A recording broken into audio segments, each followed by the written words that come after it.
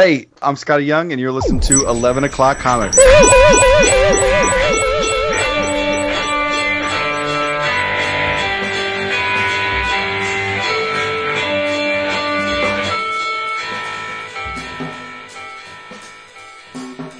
Wow, it's been years since we've done this. So long. I know. We should make it happen more often, I think. It feels different when it's not live. Yeah, well... Yeah, I mean, hopefully this will be suitable enough for the Diva to actually release into the ether. Oh, the Diva. I love that. Yeah, someone's concerned with quality and they're a Diva. If the Kitten Heel fits. I guess. I don't know. You know, when you have exacting standards, it's hard to relinquish. It's hard to release. Yes. You're like, my sachet of potpourri just broke, so I have to... Can't release the episode. Oh, she cut too close to the quick when I got mad. You know, like I said a couple seconds ago. My is sore. My goodness. I do love you. And we love you, people. Because this is 11 O'Clock Comics, episode 741. And the real 741. And more on that later. Yeah. And I am Vince B. Oh, you are Vince B. I miss you so much. I am David A. Price. You are David A. Price, and I miss you and Vince B. Because, of course, I am Michael Strongheart, also known as the Canadian. You actually read it? Maybe. Wow, I am stunned. Excellent. But you're not the Canadian. And he looks so much like Captain Canuck, but I guess that's the point, right? And Vindicator.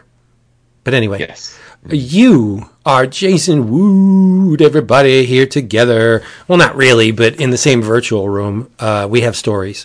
And this episode, as always, y'all, is brought to you by Discount Comic Book Service, dcbservice.com, where you can get your books, get them fast, get them delivered straight to your door for a fraction of whatever everybody else is paying. Unfortunately, it's too early in the month.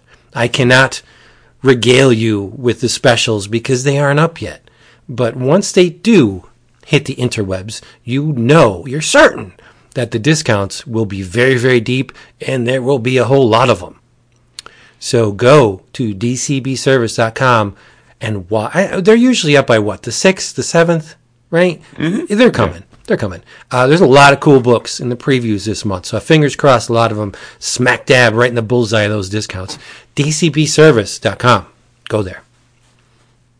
Do it. Yeah, quick and easy. Lemon squeezy. Right, now we're rapping.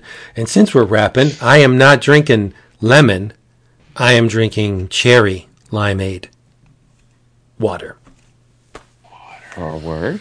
Water, yeah. Mm-hmm.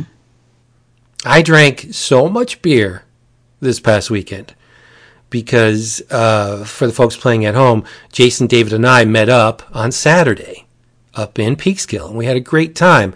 But when you're together and you're socializing and you're not thinking about your waistline, you drink beer, of course, if you can. And I did. And then Sunday, I go to Mike's house to play Magic, beer. Monday was Memorial Day, beer. Like, I've had so much beer, I don't feel like drinking it for a couple weeks now. Hey, sometimes you do, sometimes you don't. Right. But I'm worried about my girlish figure. I want to keep it nice. Yeah. Hourglass. Bowling pin. Well, I could care less about my physique, so I'm drinking water. Okay, Dap. No, not tonight. I had some wine with dinner, so now I am just finishing the night with some very cold, refreshing seltzer. We unified suck. Yeah. Well, we're just extending our collective lives so that we can provide the listening audience that many more episodes into the future. That's a very good way of looking at it. Yeah. Make sure I see you guys. I mean, yeah, the listeners, that's cool, but right. No, it's just one of those things where I don't And it's like I was telling Vince before we started tonight. It's warm up here in my room, so I don't need to add the alcohol to it to help me dehydrate. Nice. Mm-hmm. Just a little tidbit from this weekend. Dap, you're going to have to tell me the name of the bookstore. Where you got your Dick Tracy? Yeah. Bruised Apple Books and Music. Nice. So we are perusing the stacks at Bruised Apple Books and Music, and there's a graphic novel section. And who am I to not at least take a quick scan of the shelves? And in addition to the spoiler that Dap dropped, that I did get a Dick Tracy collection, I found a book that I've been looking for a long, long time. And I'm not one to just run to eBay when I want a book, because that's too easy. It's there for a price, naturally, but I like it when the books come to me. And that sounds weird, but that's true. I like it when out of the blue, unplanned, unprepared, bam, something I've been looking for a long time just flaps right into my lap. And that's what happened. I found a copy of Mythopoeicon by Patrick Woodroffe. And this book was advertised in the back of the Warren magazines from Captain Company. It was promoted in Starlog way, way back in the day. I always wanted a copy, and bam, here it was. I got it for $10, and it's in great condition. But as I'm looking through it, I said to Dap on the Slack, holy shit, it's a first edition. How does that happen? I must have done something right. And the universe said, okay, here you go. Here's a little reward, young man. But for those of you who don't know who Patrick Woodroffe is, he's an illustrator. Paperback covers. If you're a metal fan, and particularly a Judas Priest fan, Woodroffe did the cover for Sad Wings of Destiny. It's a great album cover. Not totally in line with his typical style, but it's in the ballpark. But I mean, there is just it's a creature compendium. There's just creatures strange and wonderful in this book, starships, fantasy settings. It's an amazing monograph, and it's all in color. Thank you, Dap, for pushing me through the door of Bruised Apple Books and Records. I love that place. I may not be in there every week, but I am in there a couple times a month. We didn't find one for Jason with Moby Dick, but that place is lousy with first editions. I've picked up Comic Book Heroes, the Jules Pfeiffer book. I think that's a first edition. There's I have an Asimov Foundation trilogy from like 1953. It's a hardback. Man, the things they have there, it's insane. I love going through that place, man. Wow. Yeah, I meant to show you. You were standing right next to it. Sorry, Jason. No, I was going to say. I mean, I as you alluded, I didn't find anything to get while I was in there, but I thought that store was groovy AF. It was badass.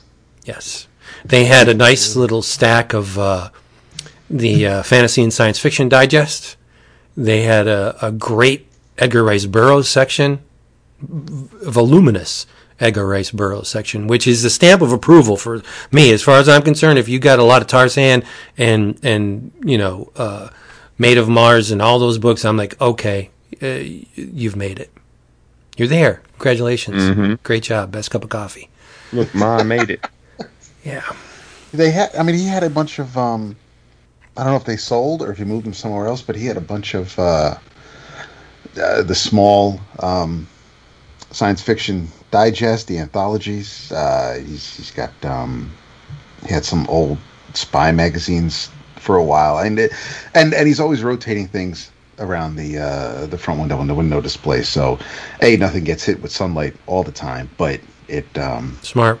I'm always walking by. I'm like, that's neat, and I'll go back in. I've never bought anything from the window, but he's always lured me in with me seeing something.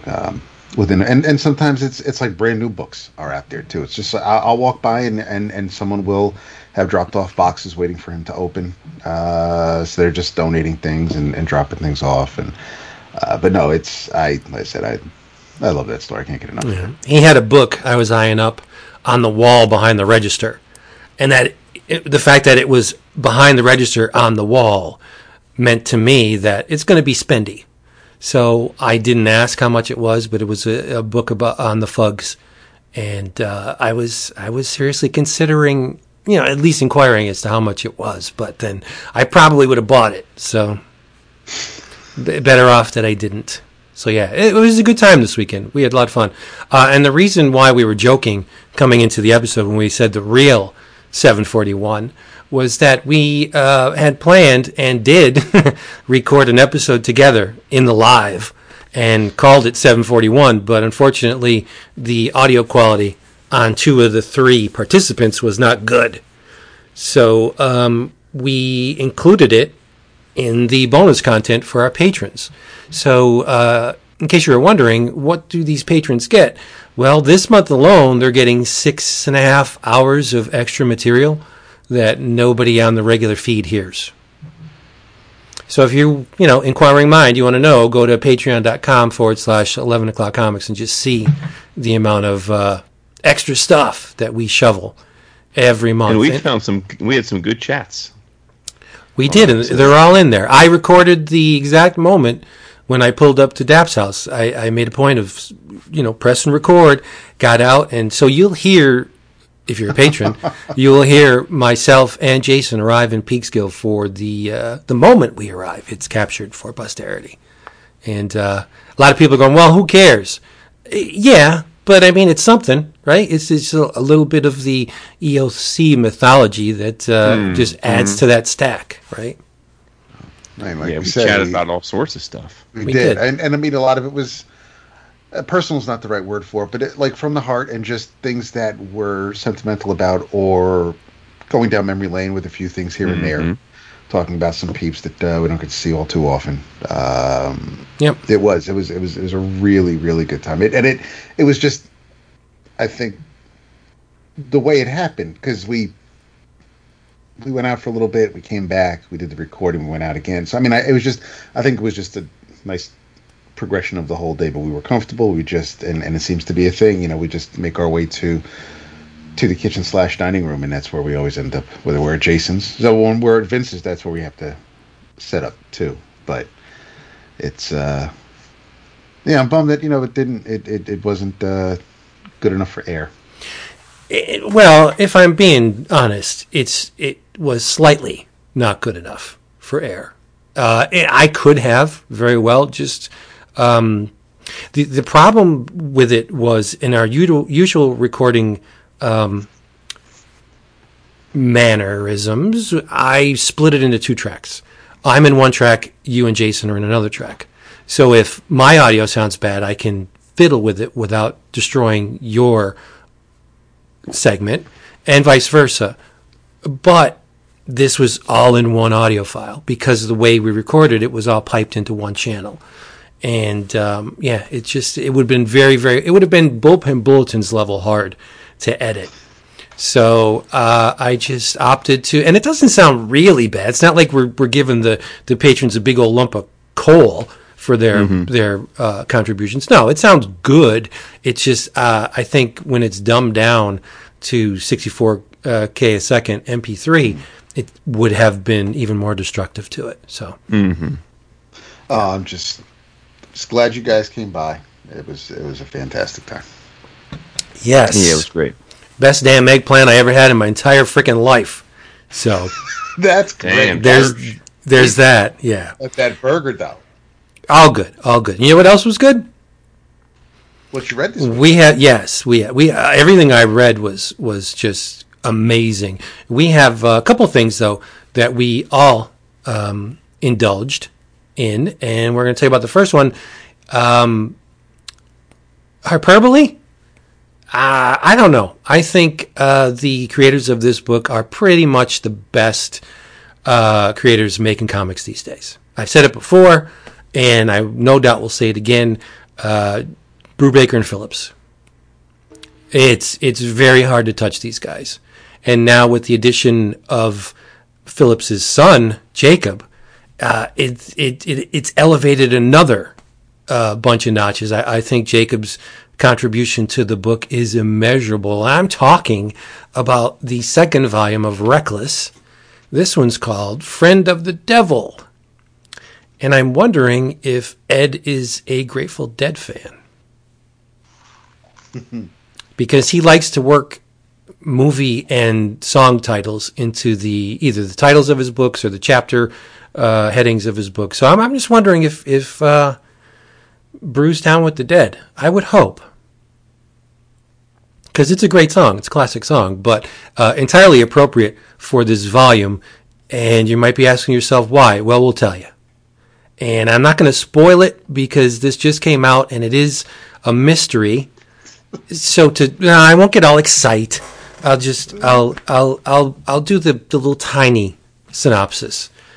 1985 is the year, and Ethan Reckless is doing what he's doing. He's on the hunt for a man that has gone missing, and so he has to check some data. So he goes to the library. And while he's at the library, he meets a young lady by the name of Lynn Tran. And he embarrasses himself at first. I'll leave that to you to find out why. And she directs him to the area in which his information would be best uncovered. But they become friendly because she's very fetching, and there's an obvious chemistry when they first meet each other. She's curious about him, he vice versa, and they become a I don't want to say a couple because the relationships in Ethan's world do not last long, but they have benefits. They have a thing, right? They have a little thing going on. Turned out, Lynn, one afternoon, as Ethan was watching a movie in his little theater, he's watching a film called Sirens of Satan. And this is where Brubaker, again, won me over because he goes into the legend of this film. And the Sirens of Satan was made by a film company called New Galaxy International. And the head honcho there, who also directed the film, was a guy named Ross Norman. And Norman rhymes with Corman, as in Roger Corman, who was the head of New World Pictures. So, it's those, and Brubaker does this all the time. If he doesn't smash together two very, very prominent legendary comic creators in a name, like Kirby Lee, he does it all the time. He likes to stick film notables in his, or at least sound-alikes to film, as in this case, right?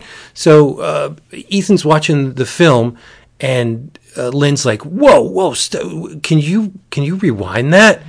And turns out her sister was in the film, and Ethan's like, "What's up?" He goes, "That's my sister Maggie. I haven't seen her forever. She just fell off the map. We don't know where she is. What's up?" So Ethan, being the person that he is, gets on the case and tries to find Lynn's sister Maggie. And it descends into, it turns out the producer of Sirens of Satan was found stabbed to death, buried in the desert, dude named Jay Jeffers.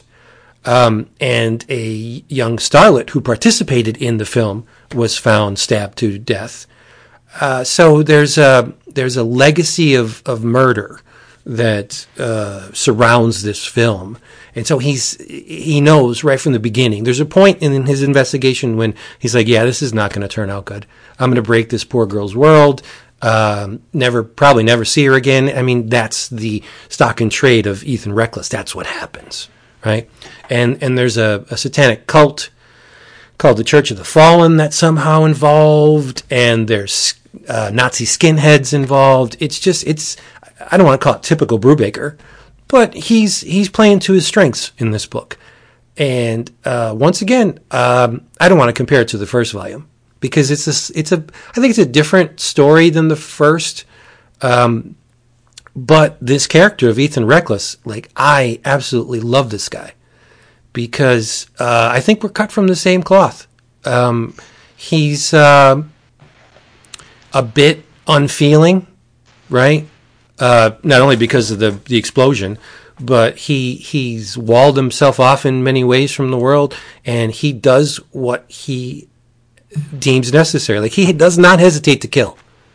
This is not your knight in shining armor. This guy is, good guys wear black. He will not hesitate to take you out if he feels, the need. And there's an epilogue of sorts where it shows the lengths to which Ethan will go to, quote, solve the case. Like, there were dangling chads involved in, after the resolution, there were a couple bits that, were still extant in this world, and he took care of them. I'm not going to spoil it, but that's what he does. And taking care of these leftovers was obviously not easy and was not without bloodshed. So this guy's like aces in my book. I love Reckless. I think he's great. He is a great character, and I will say that this book was one of the books that best week ever that I said I liked more than Monsters.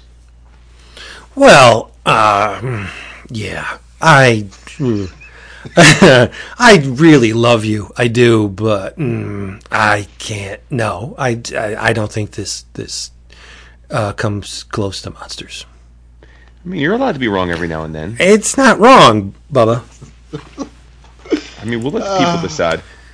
Monsters was an event. This book is another link. Reckless is another link in a fantastic chain of creation from Brubaker and Phillips. It's amazing. It's wonderful, but it's not a 400-page 35-year project.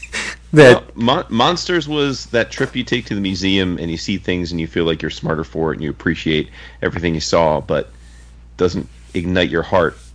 And this is the second or third movie in a franchise that you just adore and can't wait to watch again as soon as you finish watching it.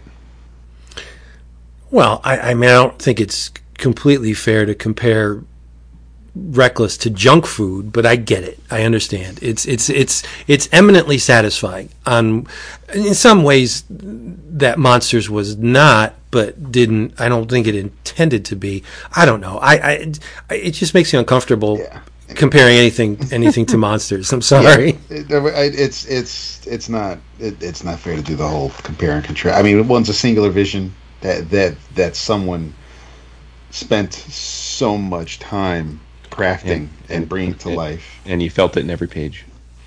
Yes, and Reckless is another example of a creative team that is batting 1,000 and knows just what to deliver, and how to deliver it. It's a great book. It's one of those things that that makes me glad to be a comic book fan. I'm going to smile whenever I see this on the bookshelf, standing right next to the first Reckless book. It's because it's fresher in my mind, and because it's 1985, so it's obviously later than it takes place after the first book. I'm liking Friend of the Devil a little more than, I mean, the first one was great because it set up the world and introduced us to Ethan, and I'm a fan of Anna, and like I said on the Slack, I'm concerned about the third book because when you look at the cover, it looks like something drastic happens, and I'm not ready to see that happen. But it's just before you move on, keep that thought. I don't want to lose this idea. Sure. The levels to which Brubaker invests himself into this story. There was a movie poster on the wall in the theater, in Ethan's theater. Mm-hmm. Did you notice what it was? I think I did. Well, it's the title of the third book. It was the poster for Destroy All Monsters. So the movie poster, the movie poster for the title of his DOA. Yes, I saw the DOA poster, and then yes. But that's crazy seed planting.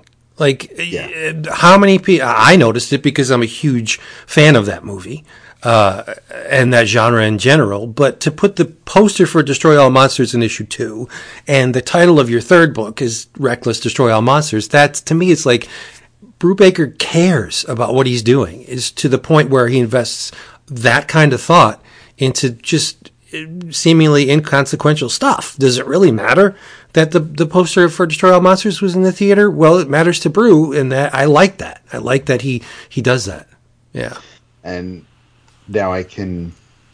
It's not going to be on the forefront of my mind, but now I have a couple of months to figure out just who exactly the monsters might be. Because here, obviously, Friend of the Devil, there's the whole, the Sirens of Satan and the Big Bad, and there's that devil satanic element in the story. It's also in the title. So now I'm not sure what year the next book takes place in. What I like is that this is obviously the way the story is laid out is Ethan is sitting somewhere and recalling these stories. He's whether he's telling this to someone or himself, whether we ever find out, I don't know. But obviously he's somewhere because this story takes place 30 years prior to him sitting down telling whoever this story. So, for some people that might take away some of the drama or tension of whether or not Ethan's going to get out of whatever situation he's in a bag, handcuffed, in a trunk. Now, obviously, he does get out if he's telling the story, but you're so invested, you're so like in the what's going on the page. I forget that he's telling us this story, and I'm in the moment, and that's testament to Brew, because he's able to not trick me, but he's able to actually put aside any baggage I come with and just tell me a story, and I'm just sitting there sitting cross-legged, looking up at the TV, mouth agape, just like I can't believe I'm watching it. This is just, I'm a kid in his hands, basically. But and we're of course praising Ed to no end, but the Phillips boys do some fantastic work here. I feel like they kind of just go all out on Reckless. Obviously, yes, they do on Criminal, and they have their story they want to tell, and it's serialized, and it's broken up in 22, 30-page chunks. But here, they're just going all out, start to finish, and I don't know how high I'm going to be in the roller coaster before I come crashing down again. And because I know when I'm getting to the end of the book, but I don't know what the hell's going to go on before I get through these 100 or so pages. It's crazy. When you take the track that Brubaker did in this book, meaning that your protagonist is relating a tale that's 30 years old, the reader immediately knows that, well, nothing's, like you said, nothing's going to happen to this character, at least not in this volume. Right. But I think that's the sign of a confident creator, where he realizes that there's an untouchable in this book. Yes, he could bleed and get beaten up and whatever, but for all intents, he's going to make it out of the story alive. I think the part of the narrative that sucks you in are the satellites around Reckless. Like, do you really think we're going to see much more of Frank Hancock? I maybe another book. Like, there's going to be a point in this series where Frank's going to die, right? And he's been a guiding light in the first two books. A lot of Ethan's course would not have been able to be plotted if it wasn't for Frank. Like, he gives him clues, he gives him little nuggets, and Ethan follows up on them. And I think it's going to be neat to see how his procedure changes when he doesn't have Frank there to nudge him along. If he's as good as he says he is, or not, if we think he is, that's going to be cool. Like, and we've seen the women in Ethan's life. Some of them don't make it. Some of them just go away, but they're out of the picture. For the sake of the narrative, they might as well be dead because they're not in it anymore, right? So that's where Brubaker gets me, not in the character of Ethan Reckless being susceptible to death. It's all these characters around him, like Anna. You don't know that she's going to make it out of this series, right? That's going to kill me. Right, she could die in the next volume if the theater blows up. You know, I'm just saying. I think that's where Brubaker knows. He's confident. He knows his strengths. He presents a character that's extremely three-dimensional, and it's the equally rendered characters around him. That's where he worms his way into your heart. Yeah, it's a neat approach. I like it. Works for me. Yeah, for sure. Like in this book, there was not a second that I thought. I mean, not already knowing that he's going to get out of it, but I didn't fear for his well-being at all. In fact, I thought the big bad was a bit of a pussy. Yeah, I go with that. I mean, for all of the mayhem he caused, I don't think the resolution measured up to the tall tales. Right? Everybody was afraid. Yeah. You know, and not when you compare it to the crap he went through in the first book, facing off against that guy. That was harrowing in a way. But no, this was I liked this book a lot. I really did, and I couldn't put it down. I started reading it, and next thing I know, I'm like, holy crap! Like that's the whole thing about it sucking you in. It didn't feel. Nothing felt padded or drawn out. It moved at a really good clip. It seemed to just hit all the right beats for me. There was if I felt the part where I might have this is a good time to pause and take a break, I turn the page and I'm sucked back in again. Yeah, these guys make everybody else look bad. It's just ridiculous. What else was kind of ridiculous was that out of the blue, Discount Comic Book Service told us that we were receiving a free signed book plate. To everybody who pre-ordered this book, we received a book plate signed by Brubaker and Phillips. It's insane. It's insane. Yeah. Also crazy was the amount of strips that you had to peel off the back of this thing to stick it on the inside front cover of your book. There's like 7 strips that you have to peel off. It's not just one piece. It was weird. But anyway, did you put it above the mountain pine? I put it on the inside front cover, where a book plate goes. No, but like right in the middle? Or Yeah. Did you place it somewhere? Okay. Oh, right in the middle. There you go. And it looks great. And now I have a personalized copy of Friend of the Devil, as do we all. It's amazing. DCBService.com. Oh, yeah. Yeah. Anything to wrap up, Jason? Okay. Nope. Nice. All good, brother. So what you got?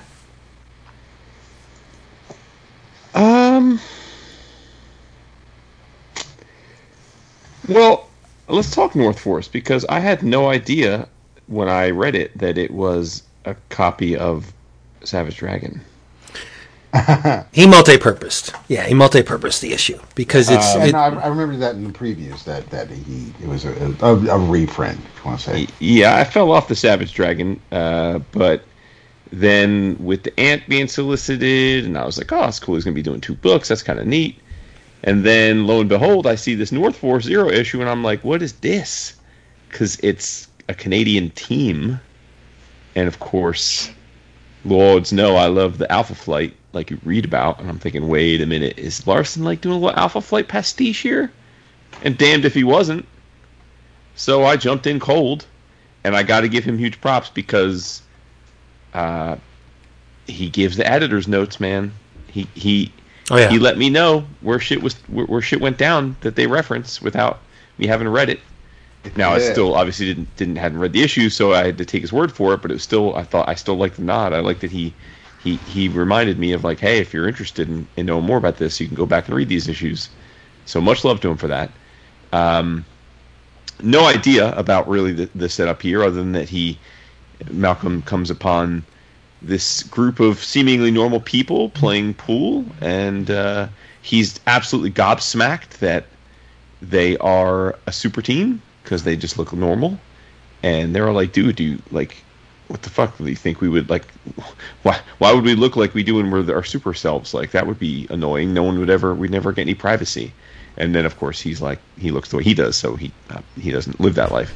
And then it's hilarious. He just grills them about their seeming lack of competence. He's like, well, why didn't you help with this? And then they just have, like, perfectly logical answers that you never see in a superhero book. Like, they'll be like, well, because we were in Saskatchewan that day fighting this thing. And then, well, we weren't there because you had help otherwise, or we weren't there because we were across the other side of the country and we don't know how to. We're not able to teleport. Like, it was just like, he just was having none of it. He just didn't understand why this team couldn't do everything. Yeah, and then he gets pretty much hooked into them for a battle that ensues. We get to see all of them transform into their appropriate super selves. And I was down for it, man. I love Larson's artwork, and he's always funny. And I have to say, much like the last time I was reading Savage Dragon, every time I jump back in, I think, why did I jump back out? Like, I always enjoy it when I read it, so I don't know why I just don't keep reading it. That's a me problem, not a Larson problem. But I'm intrigued again. So tell me, is North Force?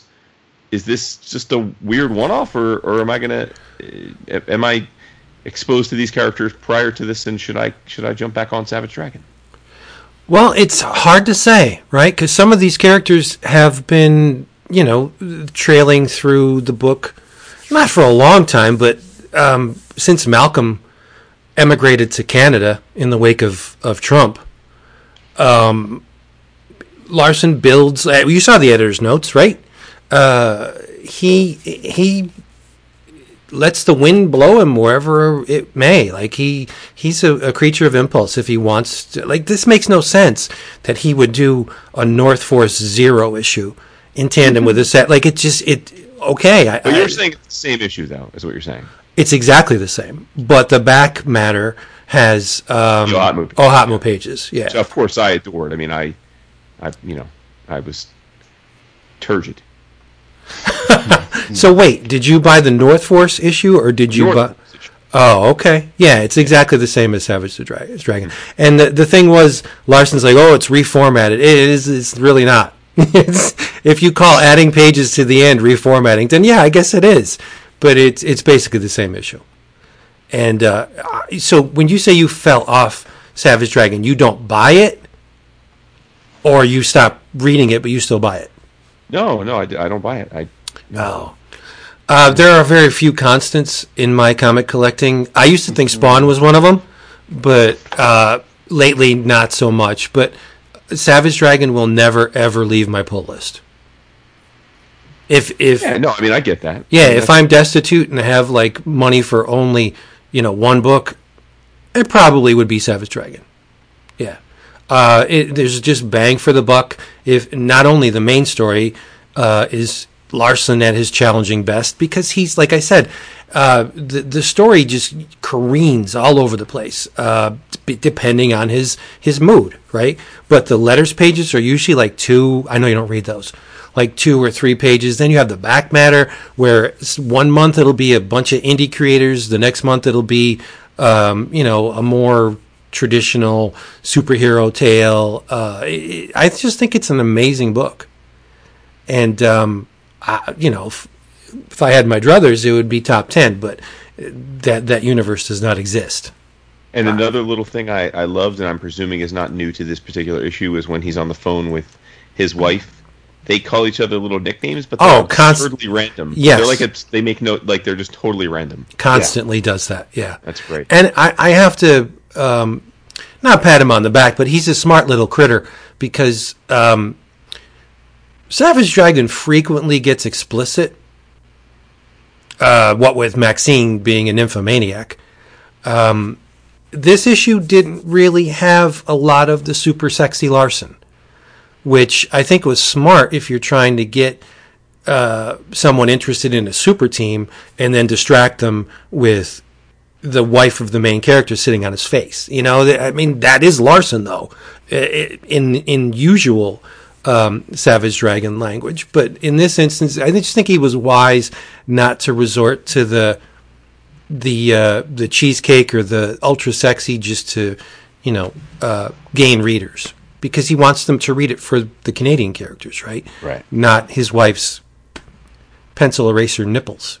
Mm-hmm. Now, if you had to guess, would you think that this Ant ongoing is going to be short-lived? Do you think he'll get tired of it? Yeah, he'll do it. He'll do it till he's had his fill, and then he'll move on to something else. Mm-hmm. Look at Freak Force. I mean, he invested a ton of time in Freak Force, and then it was just like, I'm gonna move on to something else. And then those characters just kind of worm their way into the Savage Dragon title proper. So he doesn't really abandon things. He just he proves a point, I think, and then he moves on. Like, okay. But you got to admit, he's been doing the same book for 259 issues. Todd can't say that. None of the Image guys can say that. No, they can't. I mean, and we talk about our love of anthologies. I mean, he has enough characters to do his own damn anthology every month, but or even a flip book. But I mean, obviously, the Dragon is bread and butter, and where his heart is at. When he has the itch, he can spoof an Alpha Flight or anything like that. But no, I have the I'm way behind on I mean, I bought 250, and I have a couple others ready to go, but I'm behind on it, so I didn't read the original issue yet that the Zero issue is in, but I wanted to grab the Zero issue for the extras. Yeah, I let it stack up. I'll usually read about 4 or 5 issues at a time, sometimes more, depending on, the things like when Monsters hit. Yeah, I'm not going to put Monsters to the side to read Savage Dragon. Eric would probably approve of that, right? But I like reading it in chunks. That makes sense. Yeah, but his fight scenes, I think, he's one of the greatest fight choreographers ever. It's just he has a facility with people throwing punches at each other and destroying buildings and stuff and cityscapes that not a lot of guys can match it. Yeah, he's just amazing. We need to get him on again. Yeah, it's been a minute. Yep. It's been a hell of a minute, and he has things to talk about right now. He does, right? Yeah. I would love to ask him, what's up with Todd? Does he really think these books are going to sell? Are we killing all these trees for a reason, or is it just Todd's ego? I don't know. But whatever the case. I don't know. Yeah. So, Dap, you want to go before I make you both groan? Or do you want to... groan. You may. Come on now. Yeah, because after Reckless and the other book we're going to tag on, I didn't get a chance to do much. I was kind of picking. I said I have like a bunch of things that I'm picking at, and I don't have anything completely finished to bring to the table. But one thing I did read, which kind of went by pretty quick, was an Ad House offering, and it's because it's Ad House, it went into the cart right away. Really, before I even bothered to read the solicit.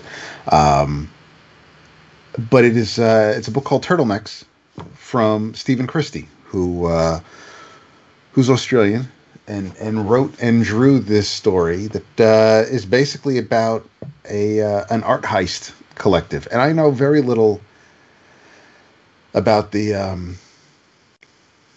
art world, about how that the installations and setting up the galleries and all the minutiae and the behind the scenes stuff. I know very little about that. The high school I went to, every school in Yonkers, you didn't have to go to the school that was closest to you. You could actually go to whichever school you were interested in that program. So you had the trade school, you had the technical school.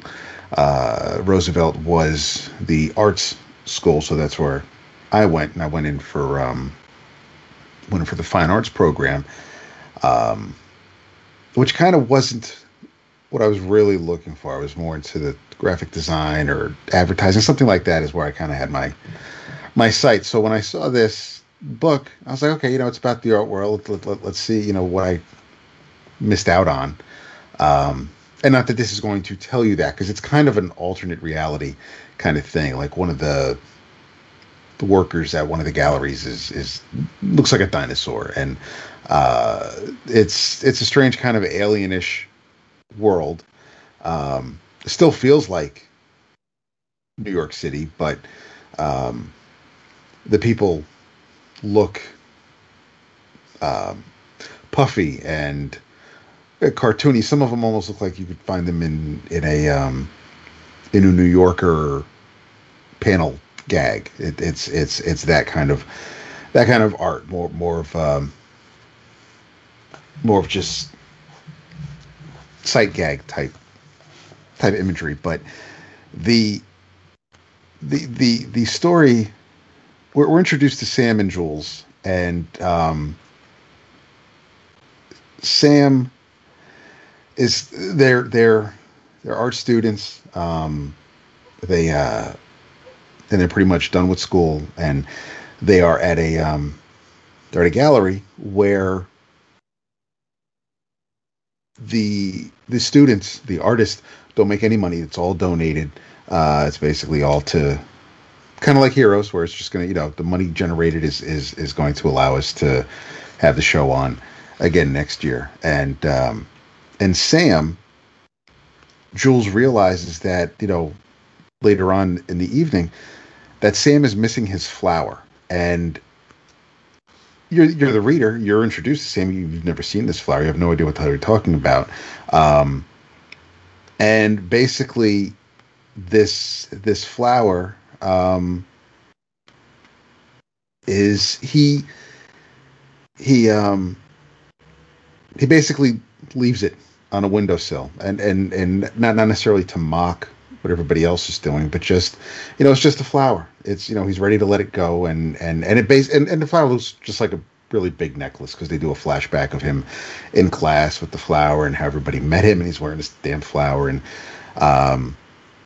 so he Jules really hammers it home that, the flower basically defines you, man. Like everybody knows you because of that damn flower. Like, how are you just going to give it away? How are you just going to let it go? And then it starts to get to him, and before he can go and reclaim it, it's marked as sold, and so the gallery manager's like, it sold for $500. It's a shame you don't get to keep the money, and the manager's like, I think it's a fantastic work. It really speaks from the heart. Everyone knows how important that flower was to you, and now he's feeling super guilty and regretting it, and he's been through so much with this damn flower. It's really important to him, and he wants it back. But she's like, no, it's been sold. You can go and talk to the person who bought it. Maybe, they'll take care of you, but yeah, we got, it's sold. So he goes to the gallery where it's going to be installed and put on display, and he can't. He goes to reclaim it. He revokes its status as an art object, but it's protected by an aura, because the new owner says, you can't deconceptualize this work, Sam. I've already curated it. And they go through this whole thing about there's art law, because their friend Stacy comes into play, and she quits school so she can become an art lawyer, and it kind of has some fun things here and there. But the crew, Jules, Sam, Stacy the lawyer, and they end up with a couple other guys, and they're going to pull off a heist, the whole regular Ocean's 11 kind of thing, where they're just going to steal this flower back, and this way Sam can be whole again. And so they get the video artist, who's Casper. His name is Casper. Ryan Ryan, I have an issue with Ryan because Ryan actually ripped off one of Jules's performance pieces where she used her body to go through the letters of the alphabet, and Christie just really kind of has fun with this. It's not a very long graphic novel. The coloring is kind of colored pencil like. It's not pastel-y, but it's kind of got that colored pencil feel. There are parts that I probably would have laughed more or have gotten a lot more of the jokes were I spending my days in galleries and flipping through auction catalogs and things like that. But on its own, as it is with my limited knowledge, it was still extremely entertaining. I dug the characters. I felt for Sam. The little puns here and there that crop up, definitely amusing. I had fun with it. I think I'm glad Ad House published it because I gave it a shot. But I think this is like I said, it was very entertaining. I didn't know what to expect, and I'm not disappointed at all. I'm going to check out what else Stephen Christie has done. I know the back matter said he previously his first comic Arrowheads was published in 2019. So I want to see if I can find that. But this was good. Turtlenecks by Stephen Christie, published by Ad House. How does one deconceptualize a piece of art? Do you just... You got to read it and find out. Do you just... They just say things. They say words, and that's what... It's crazy. It's just as soon as they say something, I guess that like becomes... That's... Oh, you say it, and it becomes realized, and you can't... no backsies. It's just... It's crazy, man. It's so weird. So the flower was a piece of... It was an installation. It was an actual flower? Or, it wasn't a real flower. It was something that Sam had made. Oh, so it was a sculptural thing. Yes. It was a physical, almost like maybe like a violet. It had a 6 petals and the iris in the middle, but it's a. So he was known for this thing, and somebody bought it. And somebody bought it. Yes. Am I getting it correctly that the gallery person said just divest yourself from it and then it doesn't mean anything anymore? Like when he said to deconceptualize it, does it mean like disavow the creation and then all of a sudden, like I got to read this because I want to see what's up? Yeah. I mean, Sam's like, it's my concept of loss and I'm taking it with me. And he breaks into the case and he goes to run off with it, but the dinosaur stops him and beats him up.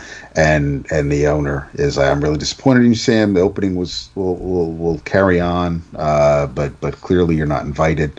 And so Jules is like, I've decided my new art practice is stretching canvases. I find it incredibly peaceful, unlike painting, which I find very stressful. Okay. And I got to read it. Weird dudes, man. I really want you to read this. I can't commit. That's what he's saying. Can't commit to the brushstroke. I got to hear your thoughts, man. Yeah, I want to read it. And you said it right on the nose. It's from Ad House. Vince B biography or no?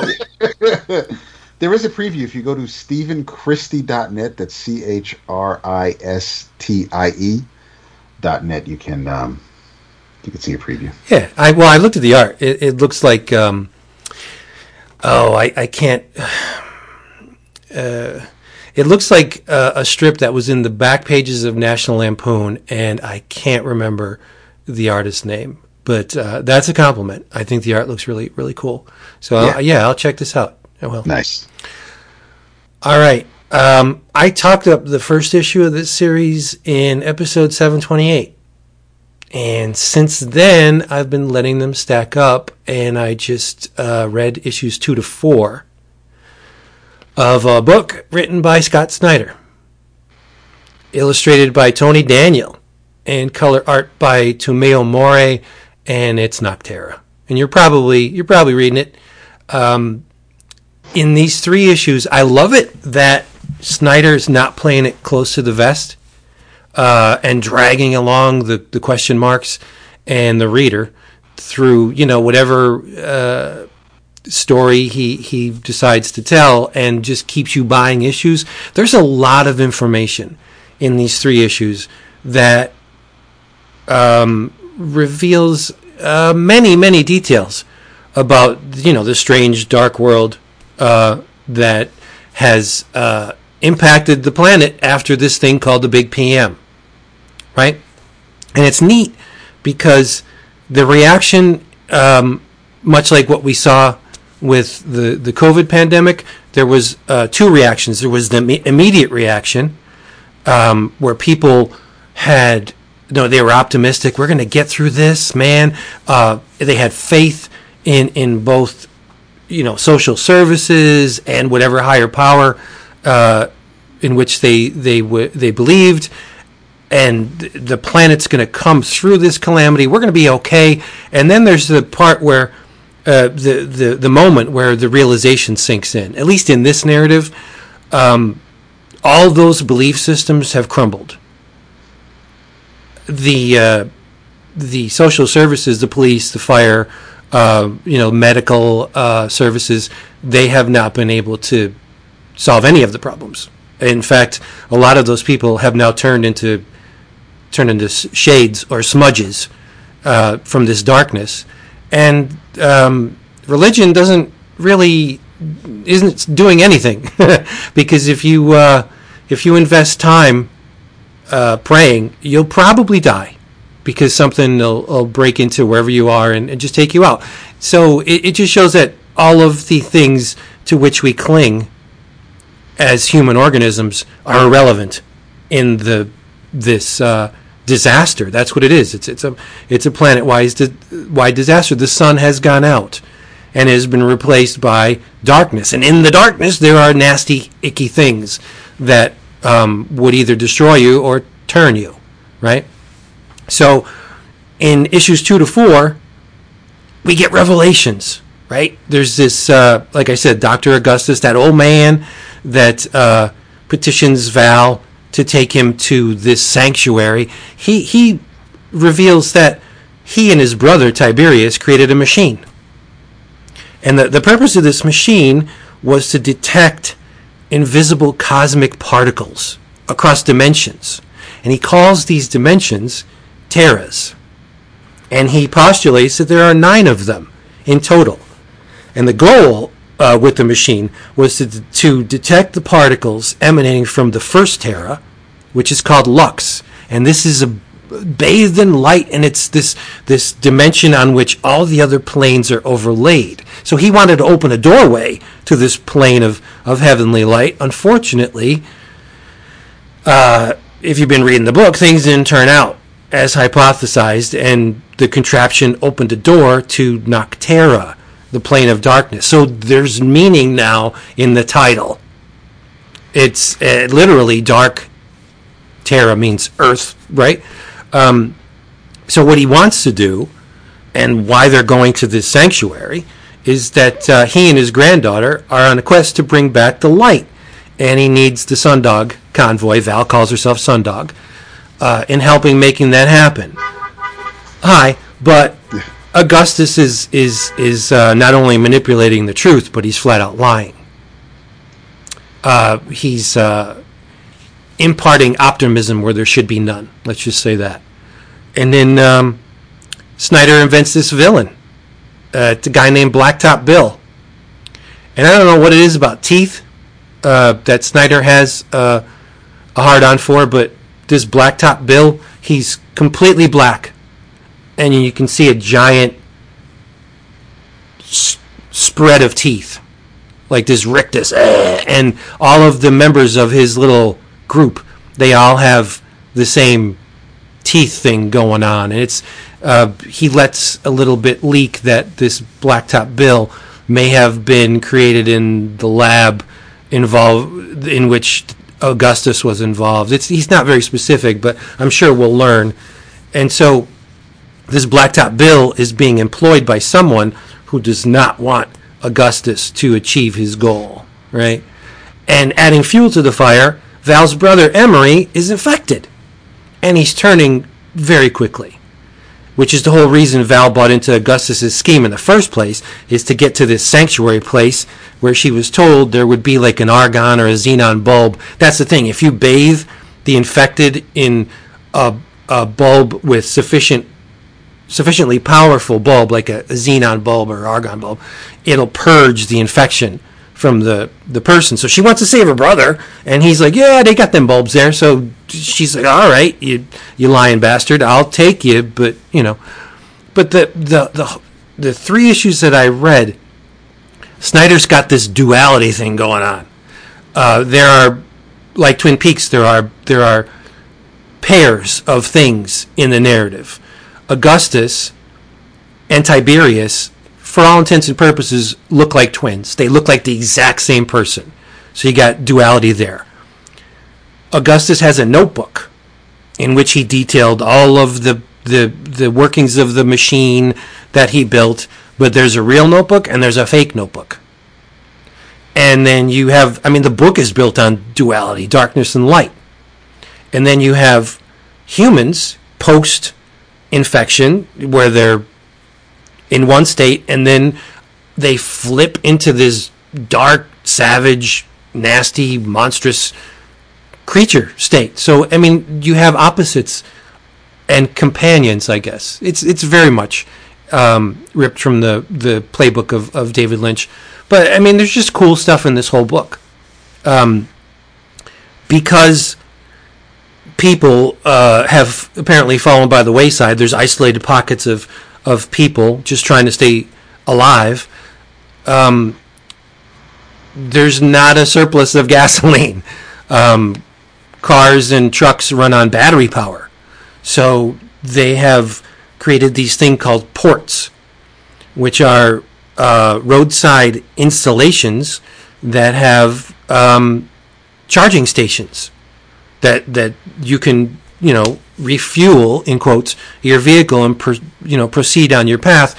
But they're like dripping with neon. It was just a reason for Daniels to do what he does really well. Like, there's a tree and there's all neon, shop signs hanging from it. It's really well lit.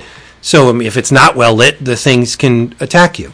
And I just there's something about this book that I just love. I think it's wonderful. Probably one of the best things I've read from Snyder. It's this really cohesive, self-contained universe. You don't have to buy a shit ton of tie-ins to get the big picture. It doesn't feature well-known characters. This is all ground level storytelling from the ground up. I think it's great. And I've said it before, but I have never seen Tony Daniel look this good. His artwork is amazing. He's way I enjoyed his work back in the Image days, and I liked his work on the Bat books. I thought he was really solid, but this is so far above anything I've seen from him. His creatures are disgusting. They're disturbing. There are things in this book that'll make you yell, "Oh shit!" Because, like Robert Kirkman, it doesn't seem that Scott Snyder's all that beholden to his characters. He'll kill him off if it serves the story. And there was a death in one issue, and then there was a manipulation of that occurrence in issue, say 4. And I was like, oh my God, that's brilliant. That's just beautiful. And that's par for the course with this title. It's just really well written. I like the premise. I like the world, and it's horror based. So that's my pork and beans right there. And so if you're in for a good time, the action is fast and furious, but not at expense of the story. There's a little bit of Mad Max going on in issue 3 into 4. There's a road chase, and it's very kinetic and widescreen. So it's got action, it's got character moments. It's really, really well done. So if you're looking for something else to add to your pull list, I would suggest Noctera from Image. Really, really good stuff. Yeah. Glad you're enjoying it, Boo. Yeah, I love it. Yep. I could see it has legs like Walking Dead. Like if Snyder ascended to Kirkman status and this was made into a TV series, I think it has more longevity built into the narrative than Walking Dead, because I like zombie movies. I love zombie movies, and for a while, Walking Dead was all that, right? But I mean, there's only so much you can do with a zombie, right? But the creatures in this book, like animals turn, so you have a never-ending stream of cool-looking, creeped out monstrosities. People turn, so I just think there's more. He's got a lot more leeway in the diversity of his villains, right? Where zombies, they're just always going to look like, rotting dead people, which is fun, but I don't know how many years. How long has Walking Dead been on? 8 years, 9 years? More? Forever? Yeah, forever. Forever of seeing just these shambling dead people. After a while it gets old. But I think there's grist for the mill here in Nocterra, should it be ever made into a TV series. I think it would be a visual treat. Nocterra. Really, really good stuff. I mean, it's selling well. Oh, hell yeah. Yeah. It's a top 20 book. Yep. It's an action picture. It's Resident Evil. It's a lot like Resident Evil, but with a different premise. But how those films mix the horror with the action, at least towards the end run. It's along the same lines. There's the big summer blockbuster, action, and then you have your traditional horror elements in it too. It just works for me. Yeah. Oh, I stand corrected. It's not a top 20 book. I didn't realize. I forgot that Diamond doesn't have the DC numbers anymore. It's so weird. So it's a top 20 non-DC book. That's so strange. Yeah. It's weird. Batman will be number one. Add everything down a notch. So if Nocturna was 23 with Batman as number one, so it's still like it's oh my god, just do the math. You know what the number one book of May was? That wasn't a DC book. Right. Yeah, excluding DC. I don't know how they did, but I would guess Heroes Reborn. No, that's May. It's the book we're about to talk about. No shit. Wow, that's awesome. TMNT: The Last Ronin, number 3. That's an achievement for a company like IDW. Yeah, I think so. I don't think Number 2 was Red Room. There's a sea change going on. There really is. Crazy, right? Yeah, I can't wait to get my box and read that. I need it. I'm white knuckled. But so the another book we all read was Jason just said it. Last Ronin number 3. The credits on this book are it's really really strange. So I'll tell you them. The idea for the story is by Kevin Eastman, Peter Laird, and Tom Waltz. The actual script is by Tom Waltz and Kevin Eastman. The layouts are by Kevin Eastman. The pencils and inks are by Isa and Isaac Escorza, Ben Bishop, and Kevin Eastman. Color assists by Samuel Plata. Colors by Luis Antonio Delgado. And letters by Sean Lee. Like, there's a lot of hands in this production. But I think it's all working. It's all working for me. Like Dap likes to comment that, whenever the art style changes, it's sometimes jarring, right? But I think the way they have this set up, where you have slices of time, and then another artist will take over, or you get a recollection of the past pertaining directly to the Turtles. That's when Kevin Eastman steps in, right? And he does his little idiosyncratic style. But Jason was saying that I read it. It was a thing. I thought this was the best issue of the 3 so far. Wow.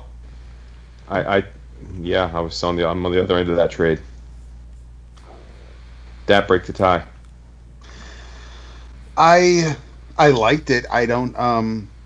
I think for a third issue, because we still have 2 more to go, right? No, I didn't. I didn't dislike it by any means. Especially, I mean, we had 2 flashback pages by Eastman Laird, which made me smile. But I think I felt like we actually, there was some momentum. I don't want to say finally, but things actually moved forward, and whether it's Casey doing her thing or a Fugitoid or just whatever, things happened in this issue that I was kind of waiting to actually happen for the past 2 issues. We had a lot of setting the stage and showing us where we are, but this 3rd issue finally, I felt like this is what I'm here for. Now we're getting to we're building up to it so we can get to the knockdown, drag out conclusion. But I feel like this is the issue we needed to get there. I don't see how. I'm going to spoil it. So if you haven't read Last Ronin number 3, fast forward. Maybe I'll put the timestamp on it. Maybe not. If you see the on-screen death of Casey Jones and Leonardo and it doesn't do anything to you, I don't know. I don't know what to tell you. That scene alone, just that scene hurt. Here we have 2 characters that have been with us since the early 80s in various forms from various publishers, and then you see them brutally blown to smithereens. That didn't affect you on any level? I assume you're talking to me. No, I mean, but I don't care about those characters. Like, it's not, I'm not, like, I'm not a Turtles mark, so it doesn't. I mean, I know the characters and I know that they're important to the story, but it didn't tug at my heartstrings.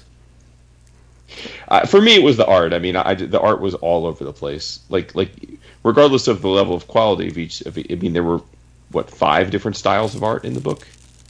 That's unacceptable to me. I found it really off-putting, and especially because I think that the majority of the pages looked like straight out of a Zenescope book, and that totally offset the great pages we got from the Baxter Stockman invasion and obviously the flashback 2-page. Like those were amazing, and I think that it's give me those.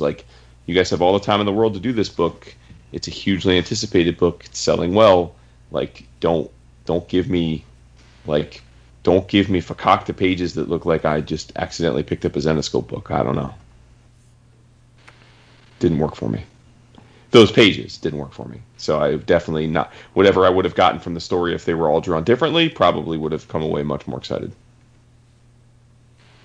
And I realize Turtles hasn't always been super high-end fantastic art. I understand that. But this is the premier book, the book that supposed the book to end all books. So I don't know, man. When you give me a reveal or a team up page, or you give me a page of Young Buck Shredder Spawn, I don't want it to look like you just graduated and it's visual arts 101. It's rough to me. I really, really found the art off-putting.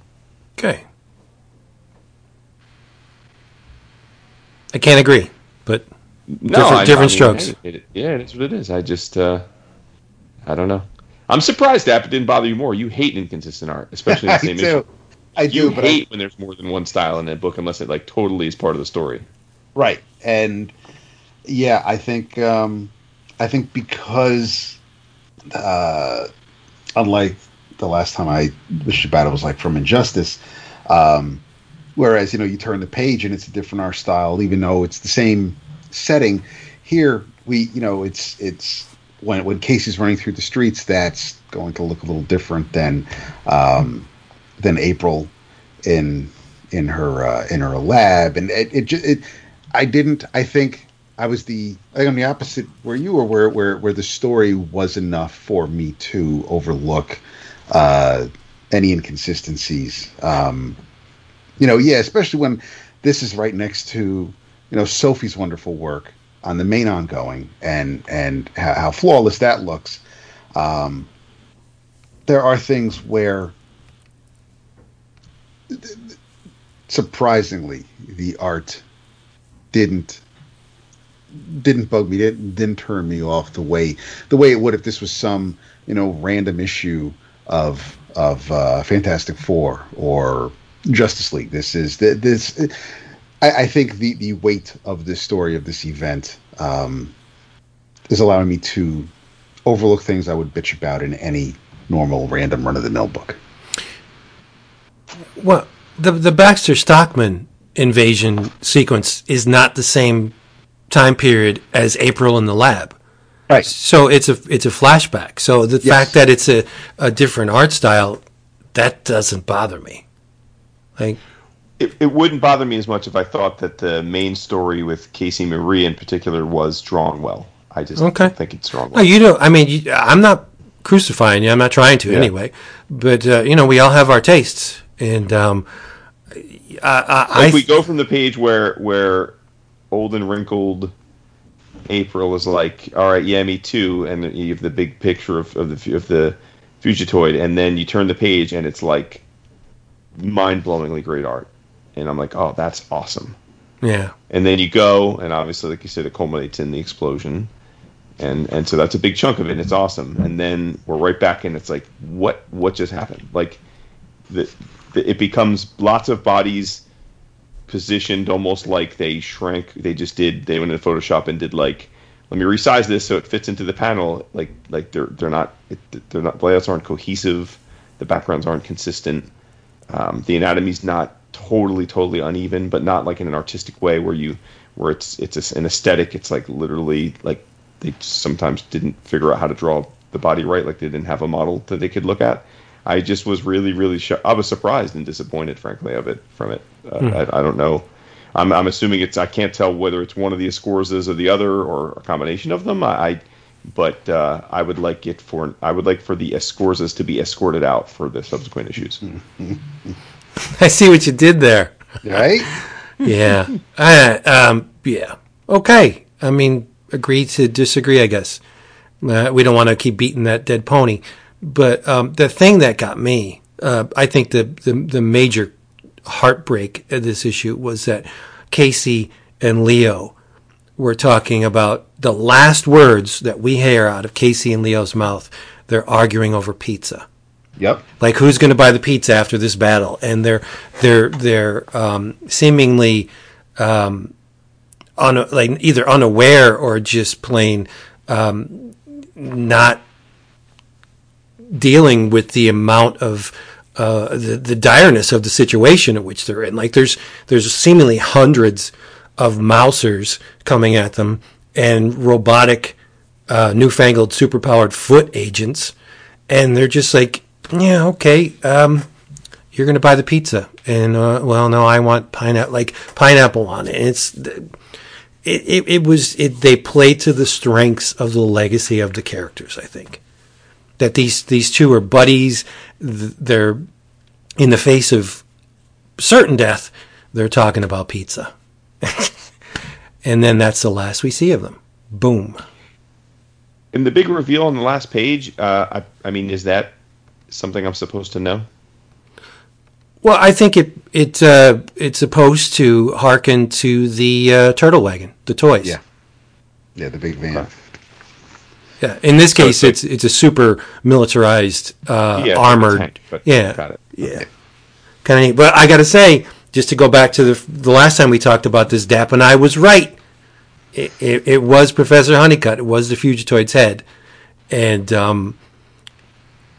just to pull Baxter Stockman into it and Honeycutt, and this is in IDW continuity, so which doesn't diverge too far from Mirage continuity, but there are moments where it does.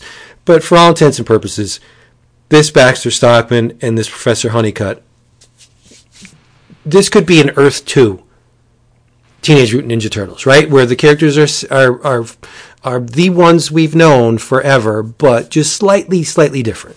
And so it still hurts to see Fugitoid's head rolling around, right? And Baxter Stockman being an asshole as usual.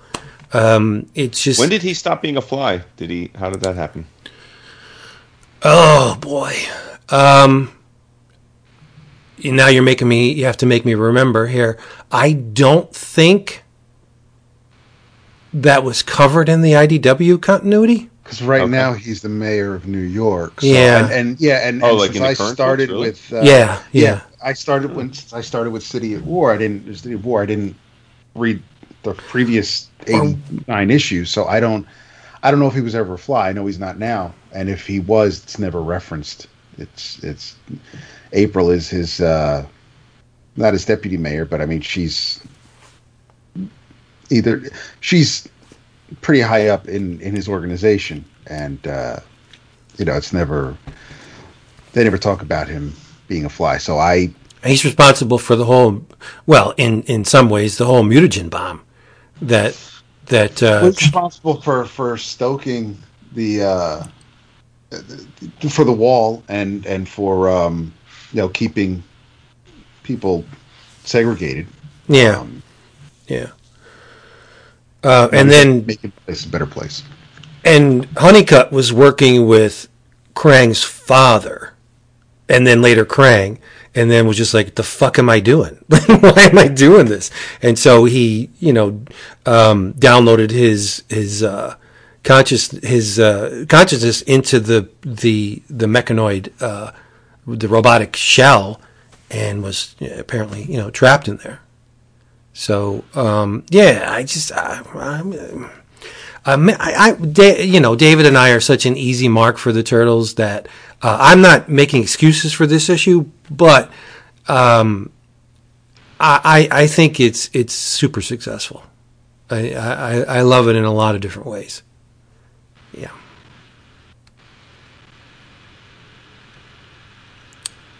I don't know if we're going to get Triceratons out of it. I doubt it. But it would be nice if one of them makes an appearance somehow. Maybe Shredder's grandson has a project in the works where he has Triceraton elite guards or something. That'd be cool.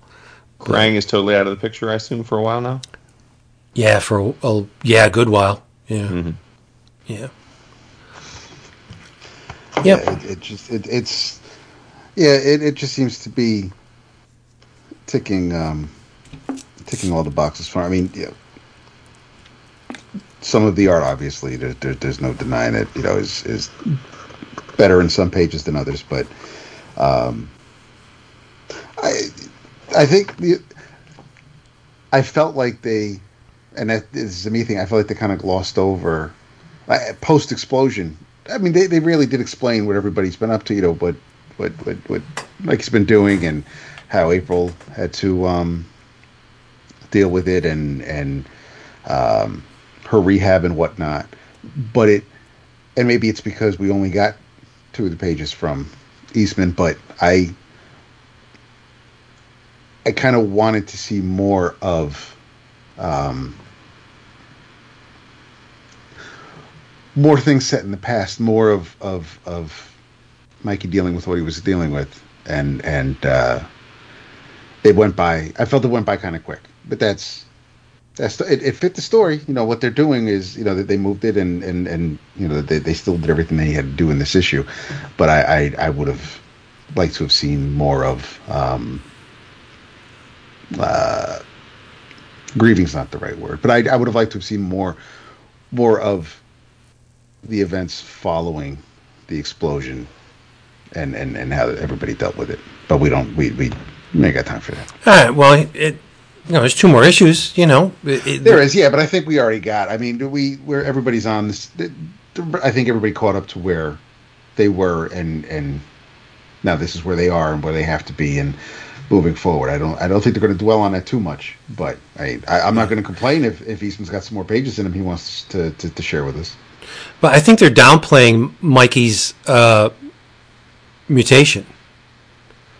They mentioned it, but they're really not as of this issue, they're really not capitalizing on it. And it's kind of neat that they took the heart and soul of the Turtles, the wisecracking, kid-like, innocent, relatively, member of the group, and turned him essentially into Raphael. Yeah. This Michelangelo is more Raphael than Mike. And it's that stings a little bit too, to see, this kid-like character hardened and grizzled and beaten down by the events of his past into this,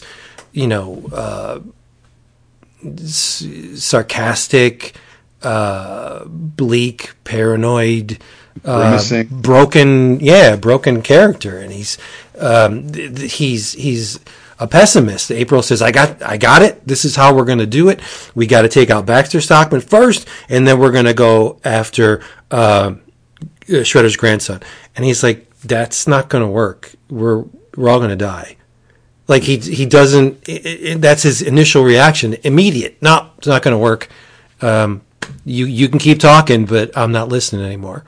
And so that's not Mikey. Well, it is Mikey in this reality, but that's not the Mikey when things were good, or at least not as bleak as this. Mikey always had that glimmer of hope. He was always the character that everybody, that he bolstered the team, because he was like, yeah, look at me, I'm standing on my head, just making people laugh. That's so far removed from this character. That I think that's the central theme of this, where it's just so doom and gloom that I don't know how they're going to pull it out, if they pull it out.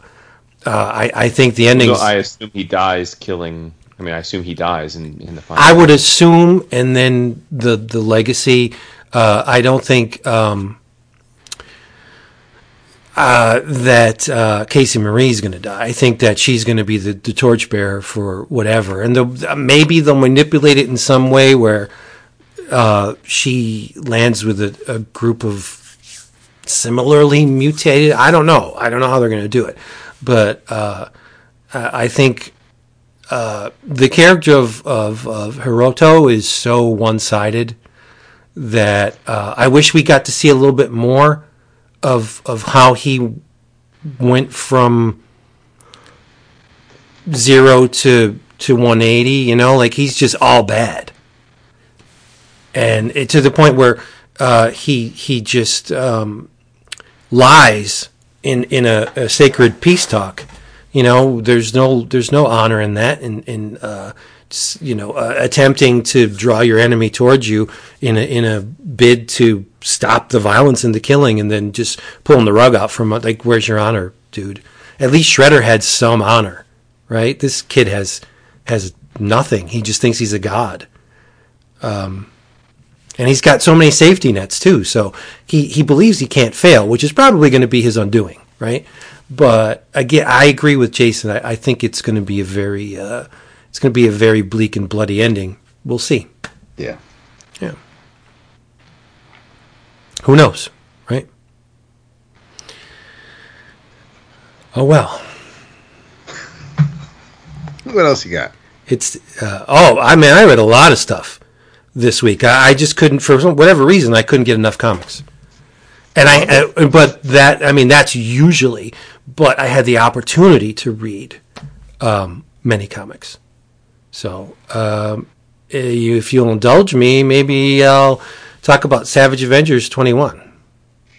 Which is surprising to me only because I don't recall seeing Savage Avengers 1 through 20 on the list. So I'm assuming you read them and it just never was worth the talking point? No, I picked, and I would pick and choose.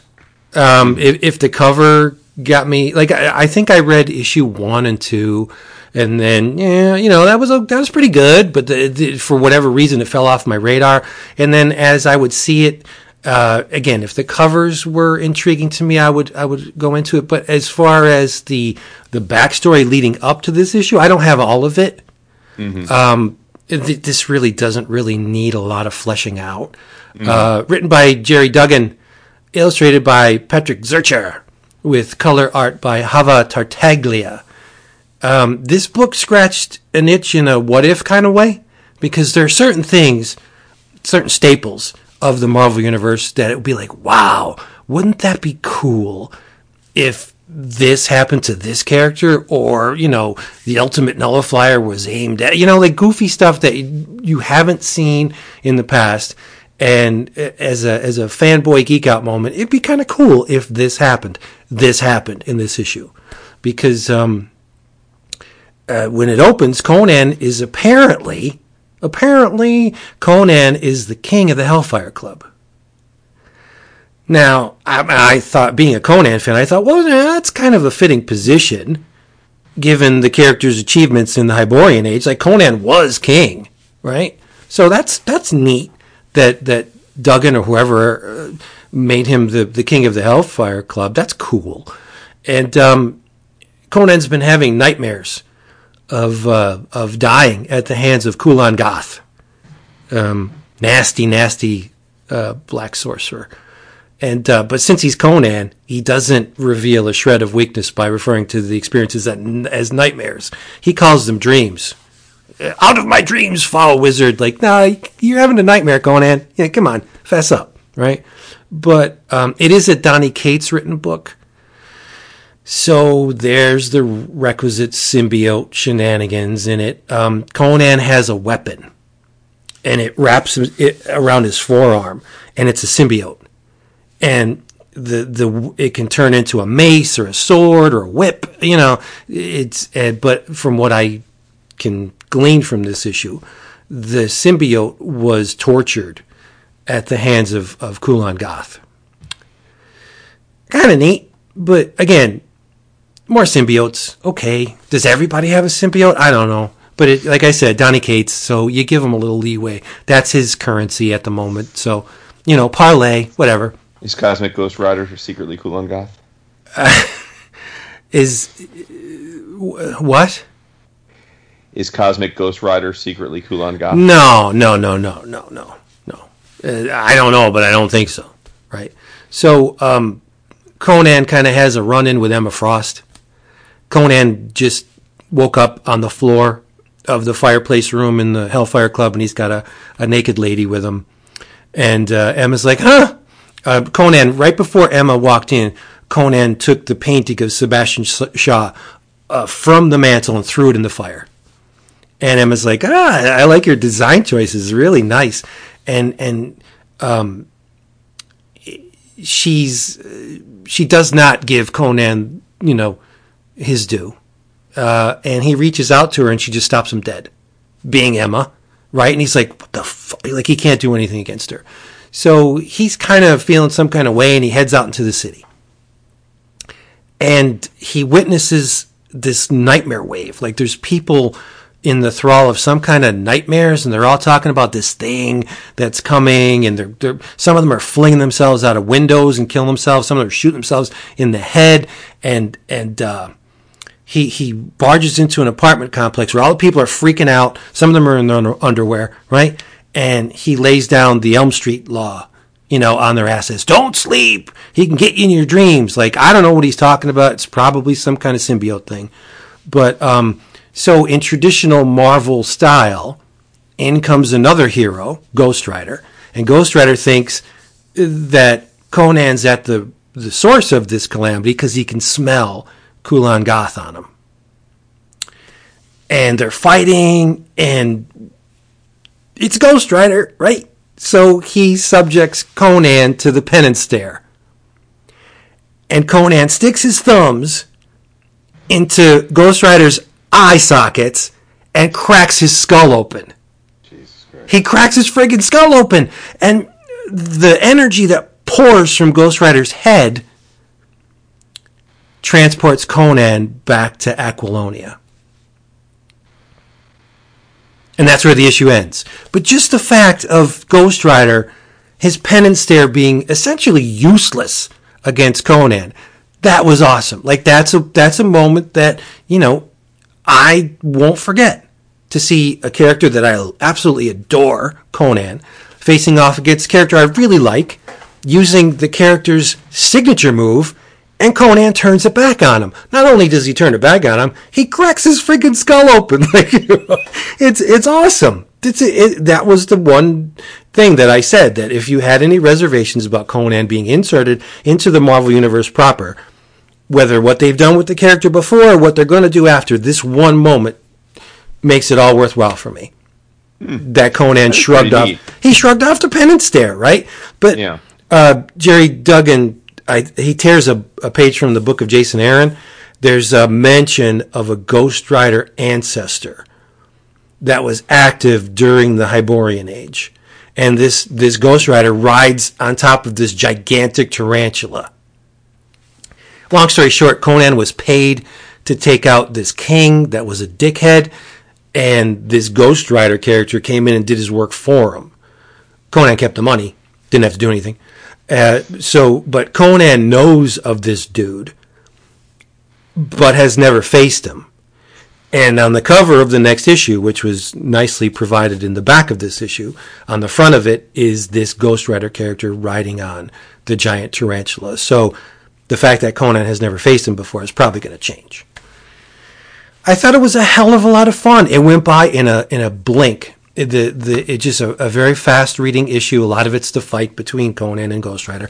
But this is one that I'm going to say, what were some of the high points in 2021? For me, the little kid in me reading Conan paperbacks in the back of our car as we went on vacation, or just loving the OG Ghost Rider, I thought this was great. I mean, it's junk food. It's complete junk food. It satiated me in the moment, but it was really, really tasty, memorable junk food, right? I thought it was awesome. Nice. Yeah. Yeah, I mean, the whole premise of Savage Avengers, seems to be, let's have Conan interacting, like doing cool stuff with the Marvel Universe. So that's, sounds like it's mission accomplished. Right? Said it's played to the strengths of the fanboy in me. Mm-hmm. I assume you saw the news. Speaking of Donny Cates, he's writing Hulk. Yes. Yeah, with Ryan Otley. Yeah. Could not care less. Well, that's hurtful. No, I mean, you love Donny Cates. I do. There's the part of the equation that I love. I'm not a huge Ryan Otley fan. Yeah, I mean, I really liked Otley when he was doing Invincible. I mean, so I me too. I won't go. So I won't say I don't like him, but I will agree with you that his much ballyhooed run on Spider-Man did nothing for me, and so same. And coming off a book that we've all collectively praised for years now as like a transcendent work in superhero work, it is a tough act to follow. I'll give Cates credit, man. He has balls of steel. Takes over Thor after Aaron. Takes over Hulk after Ewing. I mean, he is not afraid to be the guy that follows the guy. Right, I get it. Yep. Yeah, no, props to him for that. I mean, I'm with you. I'm not like expecting to love that book, and I don't. I'll be surprised if it's a book that I stick with, but. I mean, Cates is not a shrinking violet. He's ready for it. I think the problem I have with Otley, and I believe I've said this before, is that his work on Invincible was, I mean, I could not separate Ryan Otley from Invincible. He was the Invincible guy. Yeah. And he defined that entire series for me. So to see him on Amazing Spider-Man, it just looked like that was taking place in the Invincible universe. Like it just didn't. Yeah. I couldn't connect to it. Yeah. And I'm not saying that Otley is. Maybe I shouldn't have said I'm not an Otley fan. I think his work on Invincible is amazing. Love it. I think it's great. I'm not a Ryan Otley fan on any other project he chooses to do. Maybe that sounds, you're just saying he's typecast in your mind, and it's hard to. He is, and that's like Dap says, that maybe that's a me thing. I don't know, but it's the difference for me here is Otley can draw some big, hulking, no pun intended, brutish dudes, and I think he's a better fit on a Hulk book than he is on a Spider-Man book. Which is weird considering the look of Invincible, but it's when you follow when you look at John Romita Sr. and Ron Frenz and everybody else over the years who's drawn Spider-Man, and everybody in that book is attractive. For some reason, it the writing and the art with I'm not going to go on the writing anymore, but Spider-Man just didn't look like what I wanted a Spider-Man book to look like. So it had a lot going against it. Whereas Hulk, I'm willing to give it a shot with Ottley on art. I haven't finished Invincible. I didn't get very far into it, so I don't I don't associate. I know he was part of it after the first few issues, and just like Adler on The Walking Dead, they weren't there at the beginning, but that's who you think of when you think of the book, when you visualize it. Well, he definitely made the book his own. Right. Yeah. I think that it's very easy to typecast or just associate him with that, and you don't want to see him do something else, or anything else is going to pale. But I'm interested to see what his Hulk is going to look like. I didn't read this week's 47, but I'm current up to 46 on Immortal Hulk, so I'm anxious to see how he's going to how Al and company are going to wrap it all up, and then see where it was hard for us while Aaron's run on Thor was going on. It was hard for us to see beyond his run and when it eventually is going to end, what's going to happen after that, who would deign to follow, and it's there was some worry, and didn't need to be after all, but and now we kind of have that worry with Hickman, although Ewing has or is it Duggan taking over X-Men? It's Duggan taking over X-Men. Okay. Yeah. Who's told some good stories as well, but so now we have that worry with Hickman. But I and I'm pretty sure the Immortal Hulk's probably I don't see. I didn't catch the name of the new book, but he's not. It's not relaunch. He's not doing a new Immortal Hulk book. It's whatever version this Hulk is going to be. Yeah, that's the escape hatch, right? Yeah. Because the Hulk has assumed many guises over the decades, right? Pantheon Hulk, Grey Hulk, Mr. Fix-It. So, Devil Hulk, and so it's ingrained in the character to change, to assume different identities or modes, right? That's cool. So now they can take it somewhere else. I, for one, if I was Duggan, I would not want to keep it in the same groove as Immortal Hulk. There's no way that he would. There's no way he's going to match what Al did. So it's neat that a new Hulk book is a reset button all the time. Talking to Mr. Blue, like where did that come from? So every writer, every really great writer that tackles the Hulk, again, they put their unique spin on it, and in a lot of cases, Peter David, even Straczynski, it works, right? It does. So I'm hoping that we get something wildly different from Al's take on it, because you're not going to match that. It's not going to happen. Yeah. Yeah. Well, I mean, okay. Otley's not going to do the body horror that Bennett and company have been doing, so it's going. I mean, visually, it's going to be way different. It'll just be I unfairly, I think people are going to compare it to what came right before it. It's going to be its own thing, and just like it's not fair to Ewing's Guardians compared to Donnie's, or even Donnie's Guardians compared to Abnett and Lanning, but it's just. I think, which is probably another good reason to have a new number one, is that you can separate it from the volume that came before. I mean, I love continuing the numbers. I mean, I'm just from that era. But if you're going to give us a new number one and make it look different, that's just the period at the end of the sentence, as far as I'm concerned. But I'm optimistic. I'm looking forward to it. I mean, I'm not looking forward to Immortal Hulk ending, but I'm I'm not as worried as I would have been if anybody else was going to take on the character. Mm-hmm. Yeah, I mean, Cates did. He's kind of getting everyone sort of falls into having a reputation for doing certain tropes, and he's certainly falling into that of being a guy that comes in a title and kind of just like reboots it. And he, just like he did with Thor. I mean, he essentially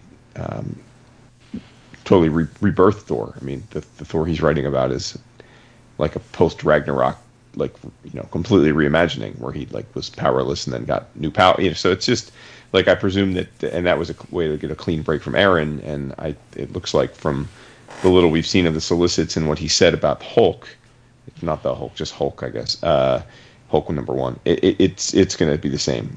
I don't think it's going to have anything to do with what came with Immortal Hulk, and that's probably the smart play. Things like this, the Otley discussion, I'm just gobsmacked at the way our minds connect with art. That first initial branding of whatever style it is we're looking at, it sets the stage and it sets the tone for onto infinity, right? Like I as a kid, I had to go back and get issues of Amazing Spider-Man, and when I started picking up the Gil Kane issues, I was like, wait a minute, what the hell is this? Like, this is not. Where's the giant snake?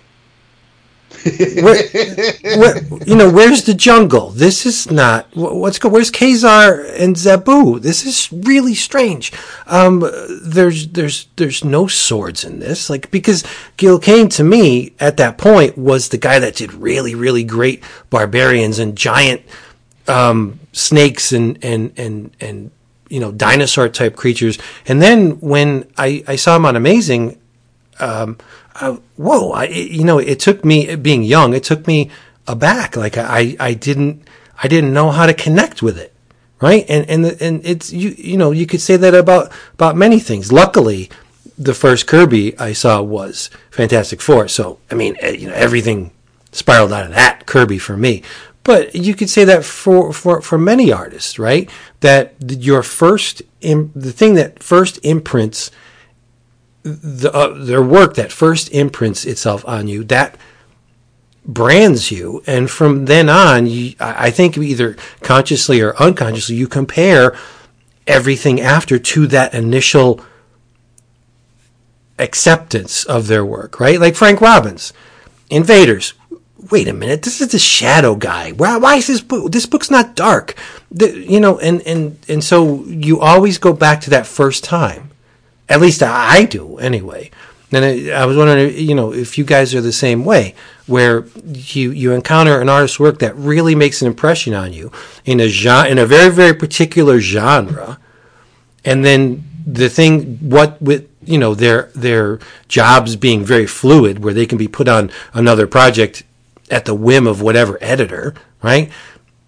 How did you in the past, if you remember, how did you explain away the fact that this is not the same thing that you first encountered from this artist? Good question. Because I do think somewhere in our subconscious, we're probably not aware of it, but the resonance of that first thing is still there. Like we all remembered. I'm sure Dap remembers the first Gil Kane book he ever opened up, right? Yeah. I think, I mean, we do it to this day where, we think if there was, if Dynamite's going to do a new Betty Page book, that, it'd be great if Dave Stevens was still alive, or Frank Cho would be perfect for that. We know there are some people who were just good at certain things. So we kind of put artists we put them in genres we'd expect them to, we're familiar with them in, or we prefer to see them in.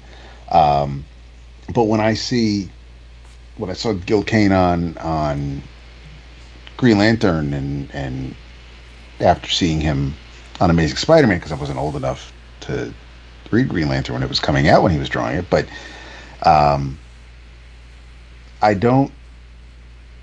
for me, it was always, it was mostly a style thing, not necessarily a setting thing. I knew what a Byrne book looked like, whether he was drawing X-Men or Alpha Flight or Fantastic Four, and so it didn't. I loved his Fantastic Four, and that's what I tend to compare almost every other Fantastic Four to. But I didn't think that he was only good with. Obviously he was good with groups, but I didn't think that he should have been pigeonholed to just do stories that were about a family or a bunch of scientists. Like it would have made sense for him to then just immediately go do Challengers of the Unknown or something, but that would have been typecast. But I don't. There are artists who I think are great at certain styles, but I don't know if I'd ever say I just want to keep them doing that particular genre. If that makes sense. For example, Bill Sienkiewicz. I was not a reader of Moon Knight. I was. So when I became a Sienkiewicz fan through New Mutants and other projects he was working with at the time, I'm like, I'm going to get every book this guy ever worked on. So I went back and started buying Moon Knight, and I was like, reverse that. Wait a minute. Dude, no. I loved his fucking Moon Knight, and it's the Neil Adams knockoff and clone or whatever, but I really, and those Munch Moon Knight stories, I mean, listen,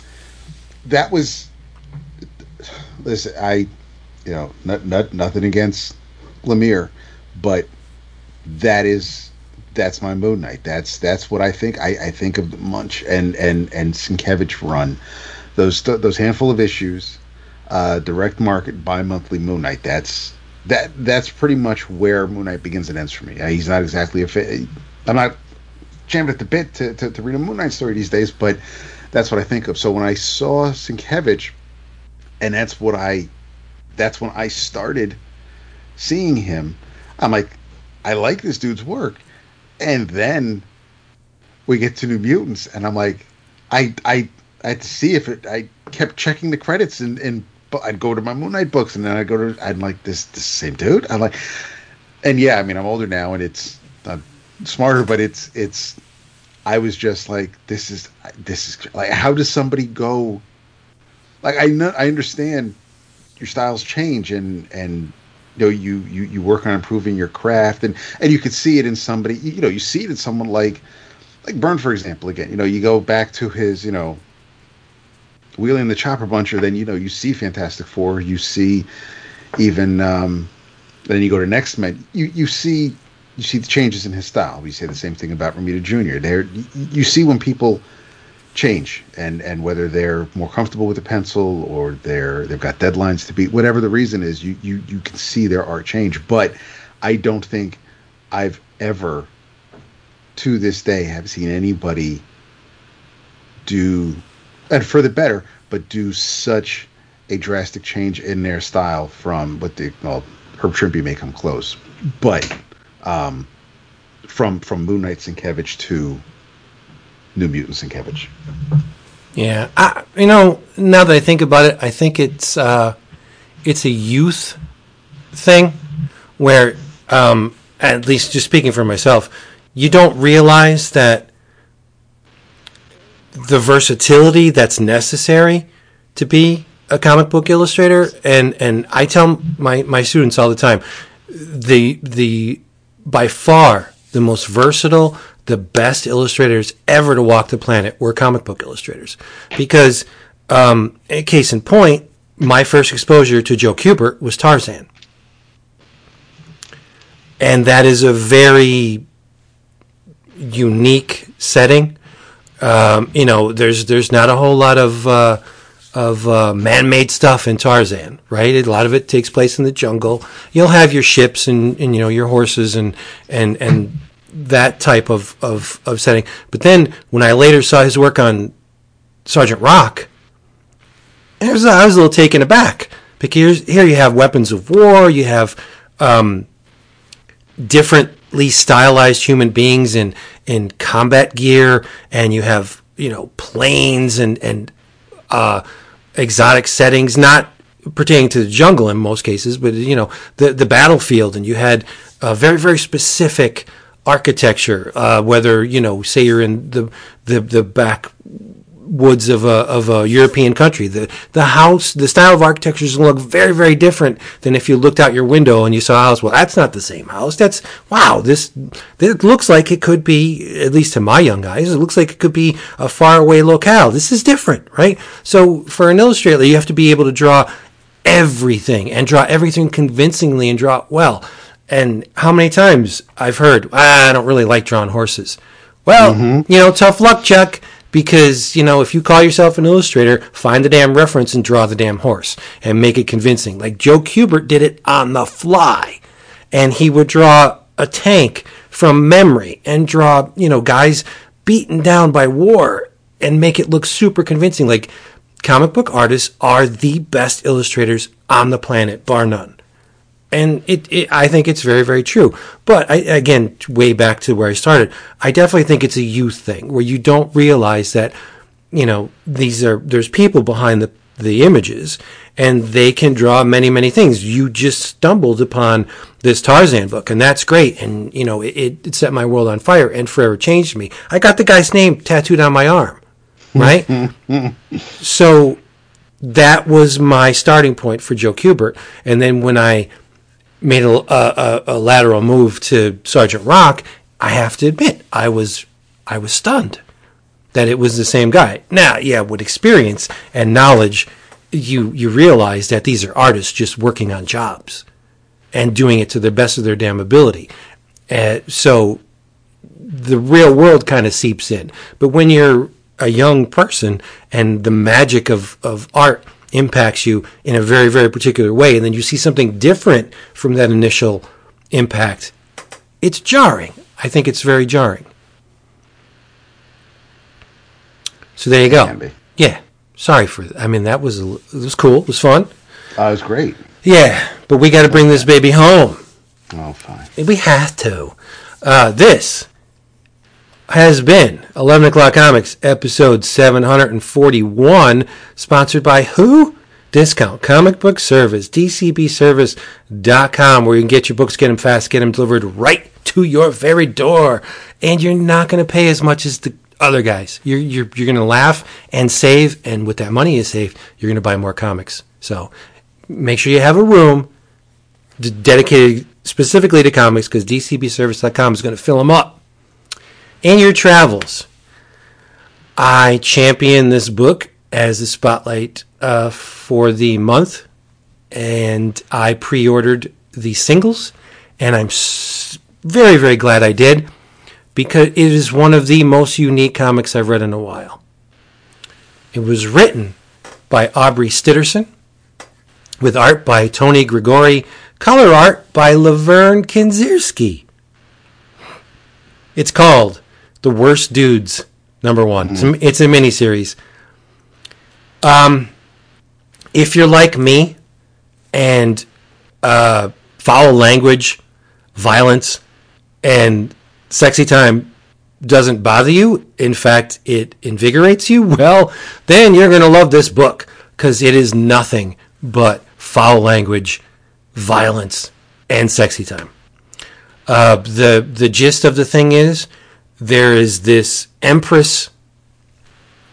I don't know if she's the empress of the galaxy, but she's a very, very hoity-toity empress. Sits on a giant throne because she's big. And her husband, like Zeus, and I find it very fitting that her husband is called the Storm King, and he is a cloud. The dude is a cloud with lightning bolts coming out of it.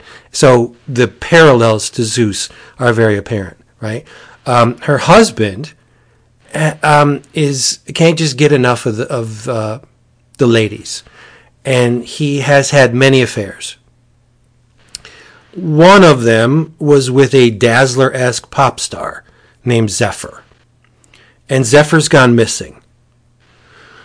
So Her Imperial Majesty wants this harlot found, if only to save face, to save the name of the Imperial family. She doesn't want this Zephyr telling tales or spreading, the details of the incident with the Storm King. So the Imperial Majesty enlists the help of a couple characters in finding this Zephyr. And one of them is a police officer named Sam Sugar, hard-boiled police officer, who in the beginning of the book tortures a seal that's kind of Care Bearish, like it has an image on its chest, and it's torturing it to get information on a very particular bad guy. And the language is just the opening dialogue balloon. If you're sensitive to foul language, this is gonna curl your toes a little bit. So she enlists the aid of Sam Sugar, then a thing named Caligula Monomacho.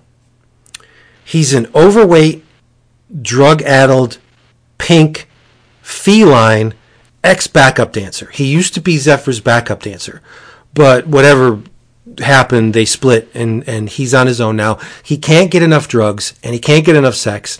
He's a giant pink cat. And so she also adds her son to the equation. Her son's name is Bang. And this kid has delusions of godhood. The funniest thing that happened in this issue was when Bang meets Caligula. Now remember, Caligula is a giant pink feline. He calls him the one thing that he does not like to be called. And that's a pussy.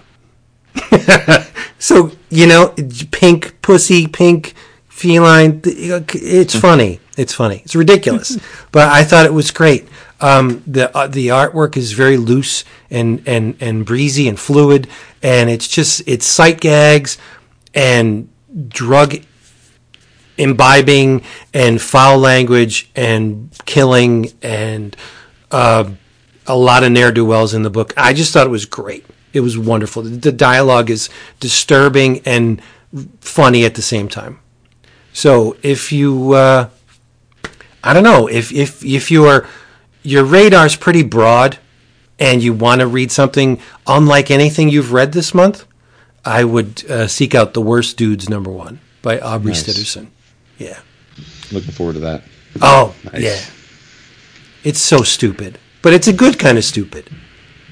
Mm-hmm. Yeah. Silly stupid. In your travels, this is something I've been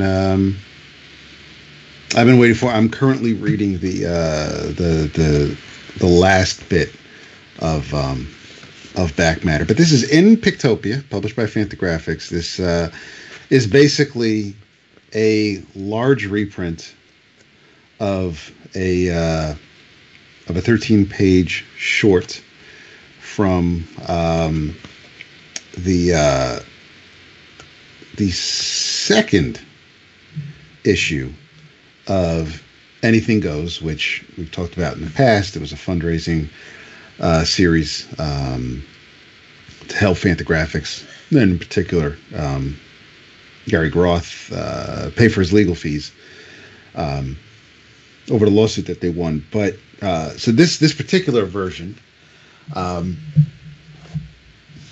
is on the cover, states by Donald Simpson with Mike Kazola, Pete Poplawski, and Eric Vincent. The author's name, the writer of this story, is absent from the cover. It is still included in the credits, the inside, on the second page of the story.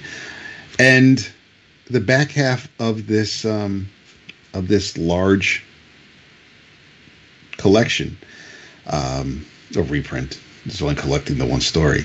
The first piece of back matter is by Don Simpson, and it's titled Name Dropping While Dropping the Name, and he discusses the adventure this particular story in Pictopia has taken over the years, traveling to different,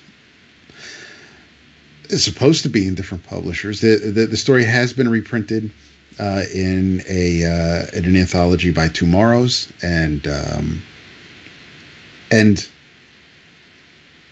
there have been instances where colors didn't really look all that great. It wasn't as wasn't presented as it should have been. But every time Don Simpson reached out to his collaborator, and every time Alan Moore had no problem with the story being reprinted, and he had said that at no point do I want any money for it. My share can go to the rest of the people involved in those who made the story possible. So, Don and Eric and Mike, everybody's happy. Pete, they're all, so that's great. They get a little bit more money for it. But the story has lived on, and for me maybe, but it's a little bit of a cult classic. It's one of my favorite stories from the entire anthology series. Without a doubt. It hits me on so many different levels. When I was much younger, when I read it the first time, I did get everything. I was able to see the analogs, and I could tell, which characters were supposed to be. And that's Judge Dredd, and that's Plastic Man. I knew who everybody was supposed to be, but I was too young to get everything that Moore was trying to say in the story. And as I've gone back and read it over the years, things start to show a little bit. So, Don talks about different avenues where this could have been seen. And in the most recent time, this particular publication, Gary Groth reached out to Don and says, well, Fantagraphics can publish it again. We can publish it. And again, Simpson, goes out to Moore, and he's like, listen, let's, are you okay with us reprinting it again? And again, Moore's like, yeah. But this time I don't want, not only do I not want my royalties, I don't want my name attached to the story at all. And as it was discussed when this was solicited in previews, I believe, Vince, you asked why not put Moore's name?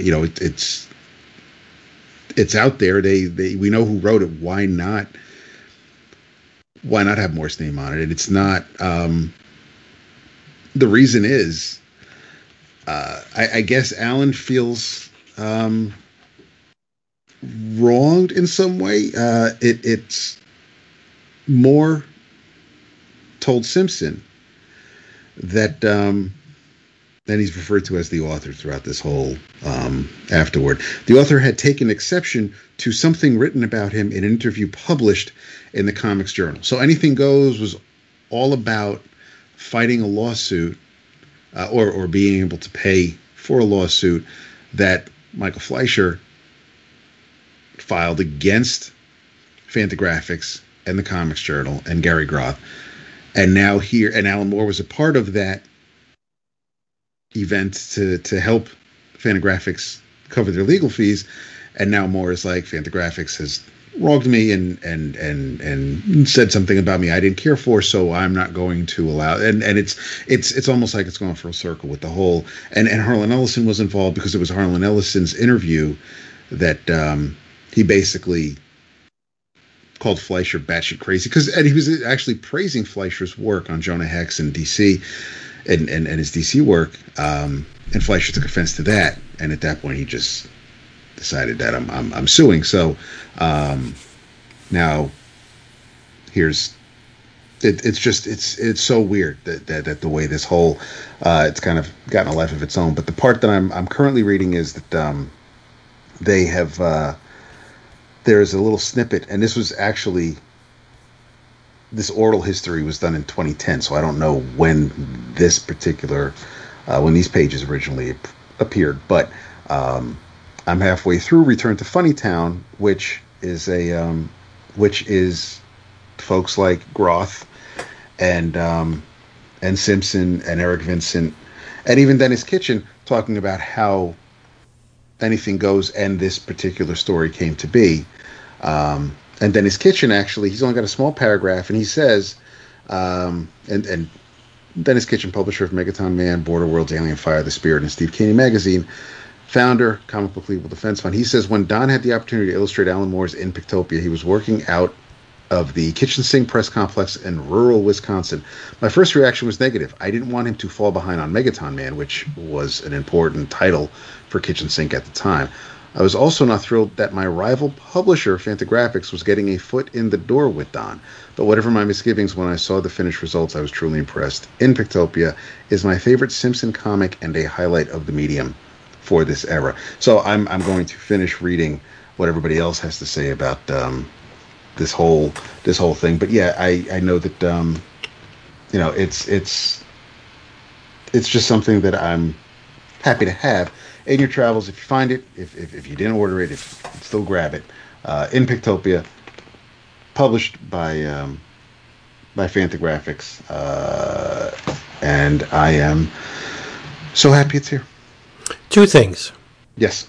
It's bugfuck, not batshit. No, well, yes, okay. Don Simpson, actually, he does say, he says, Harlan Ellison had described Michael Fleischer's work on Jonah Hex as bugfuck, but then later on, when Gary Groth says, I conducted an interview in an Ellisonian attempt to praise his work, Ellison referred to him as crazy as a bedbug, in quotes, and compared him to Robert E. Howard and H.R. Geiger, who he referred to respectively as a very sick person and a nutcase. So yes, bugfuck was referenced, and Simpson does remember that vividly, but Groth goes on to throw a couple other words out there. It's ridiculous to me that Alan Moore wouldn't want his name on this, because he wrote it. Everybody knows he wrote it. Like, so the fact that your name isn't on the cover, you can sleep better knowing that you're not on. Like, it's just it's infantile.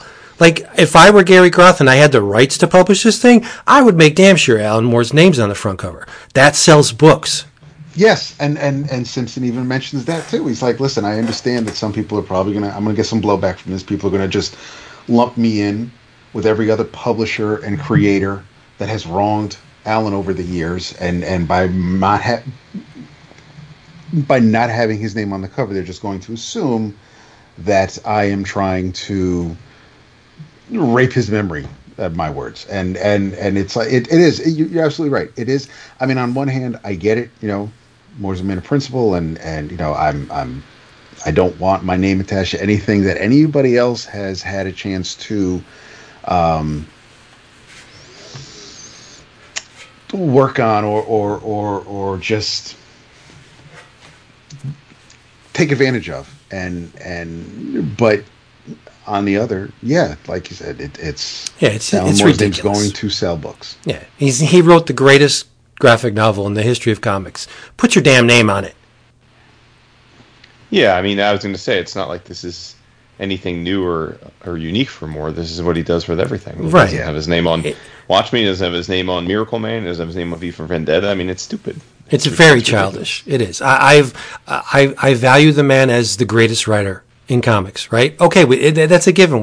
I'm sure we all feel that way. But to say that, you know, just take my name off it, it's crazy childish. Whatever.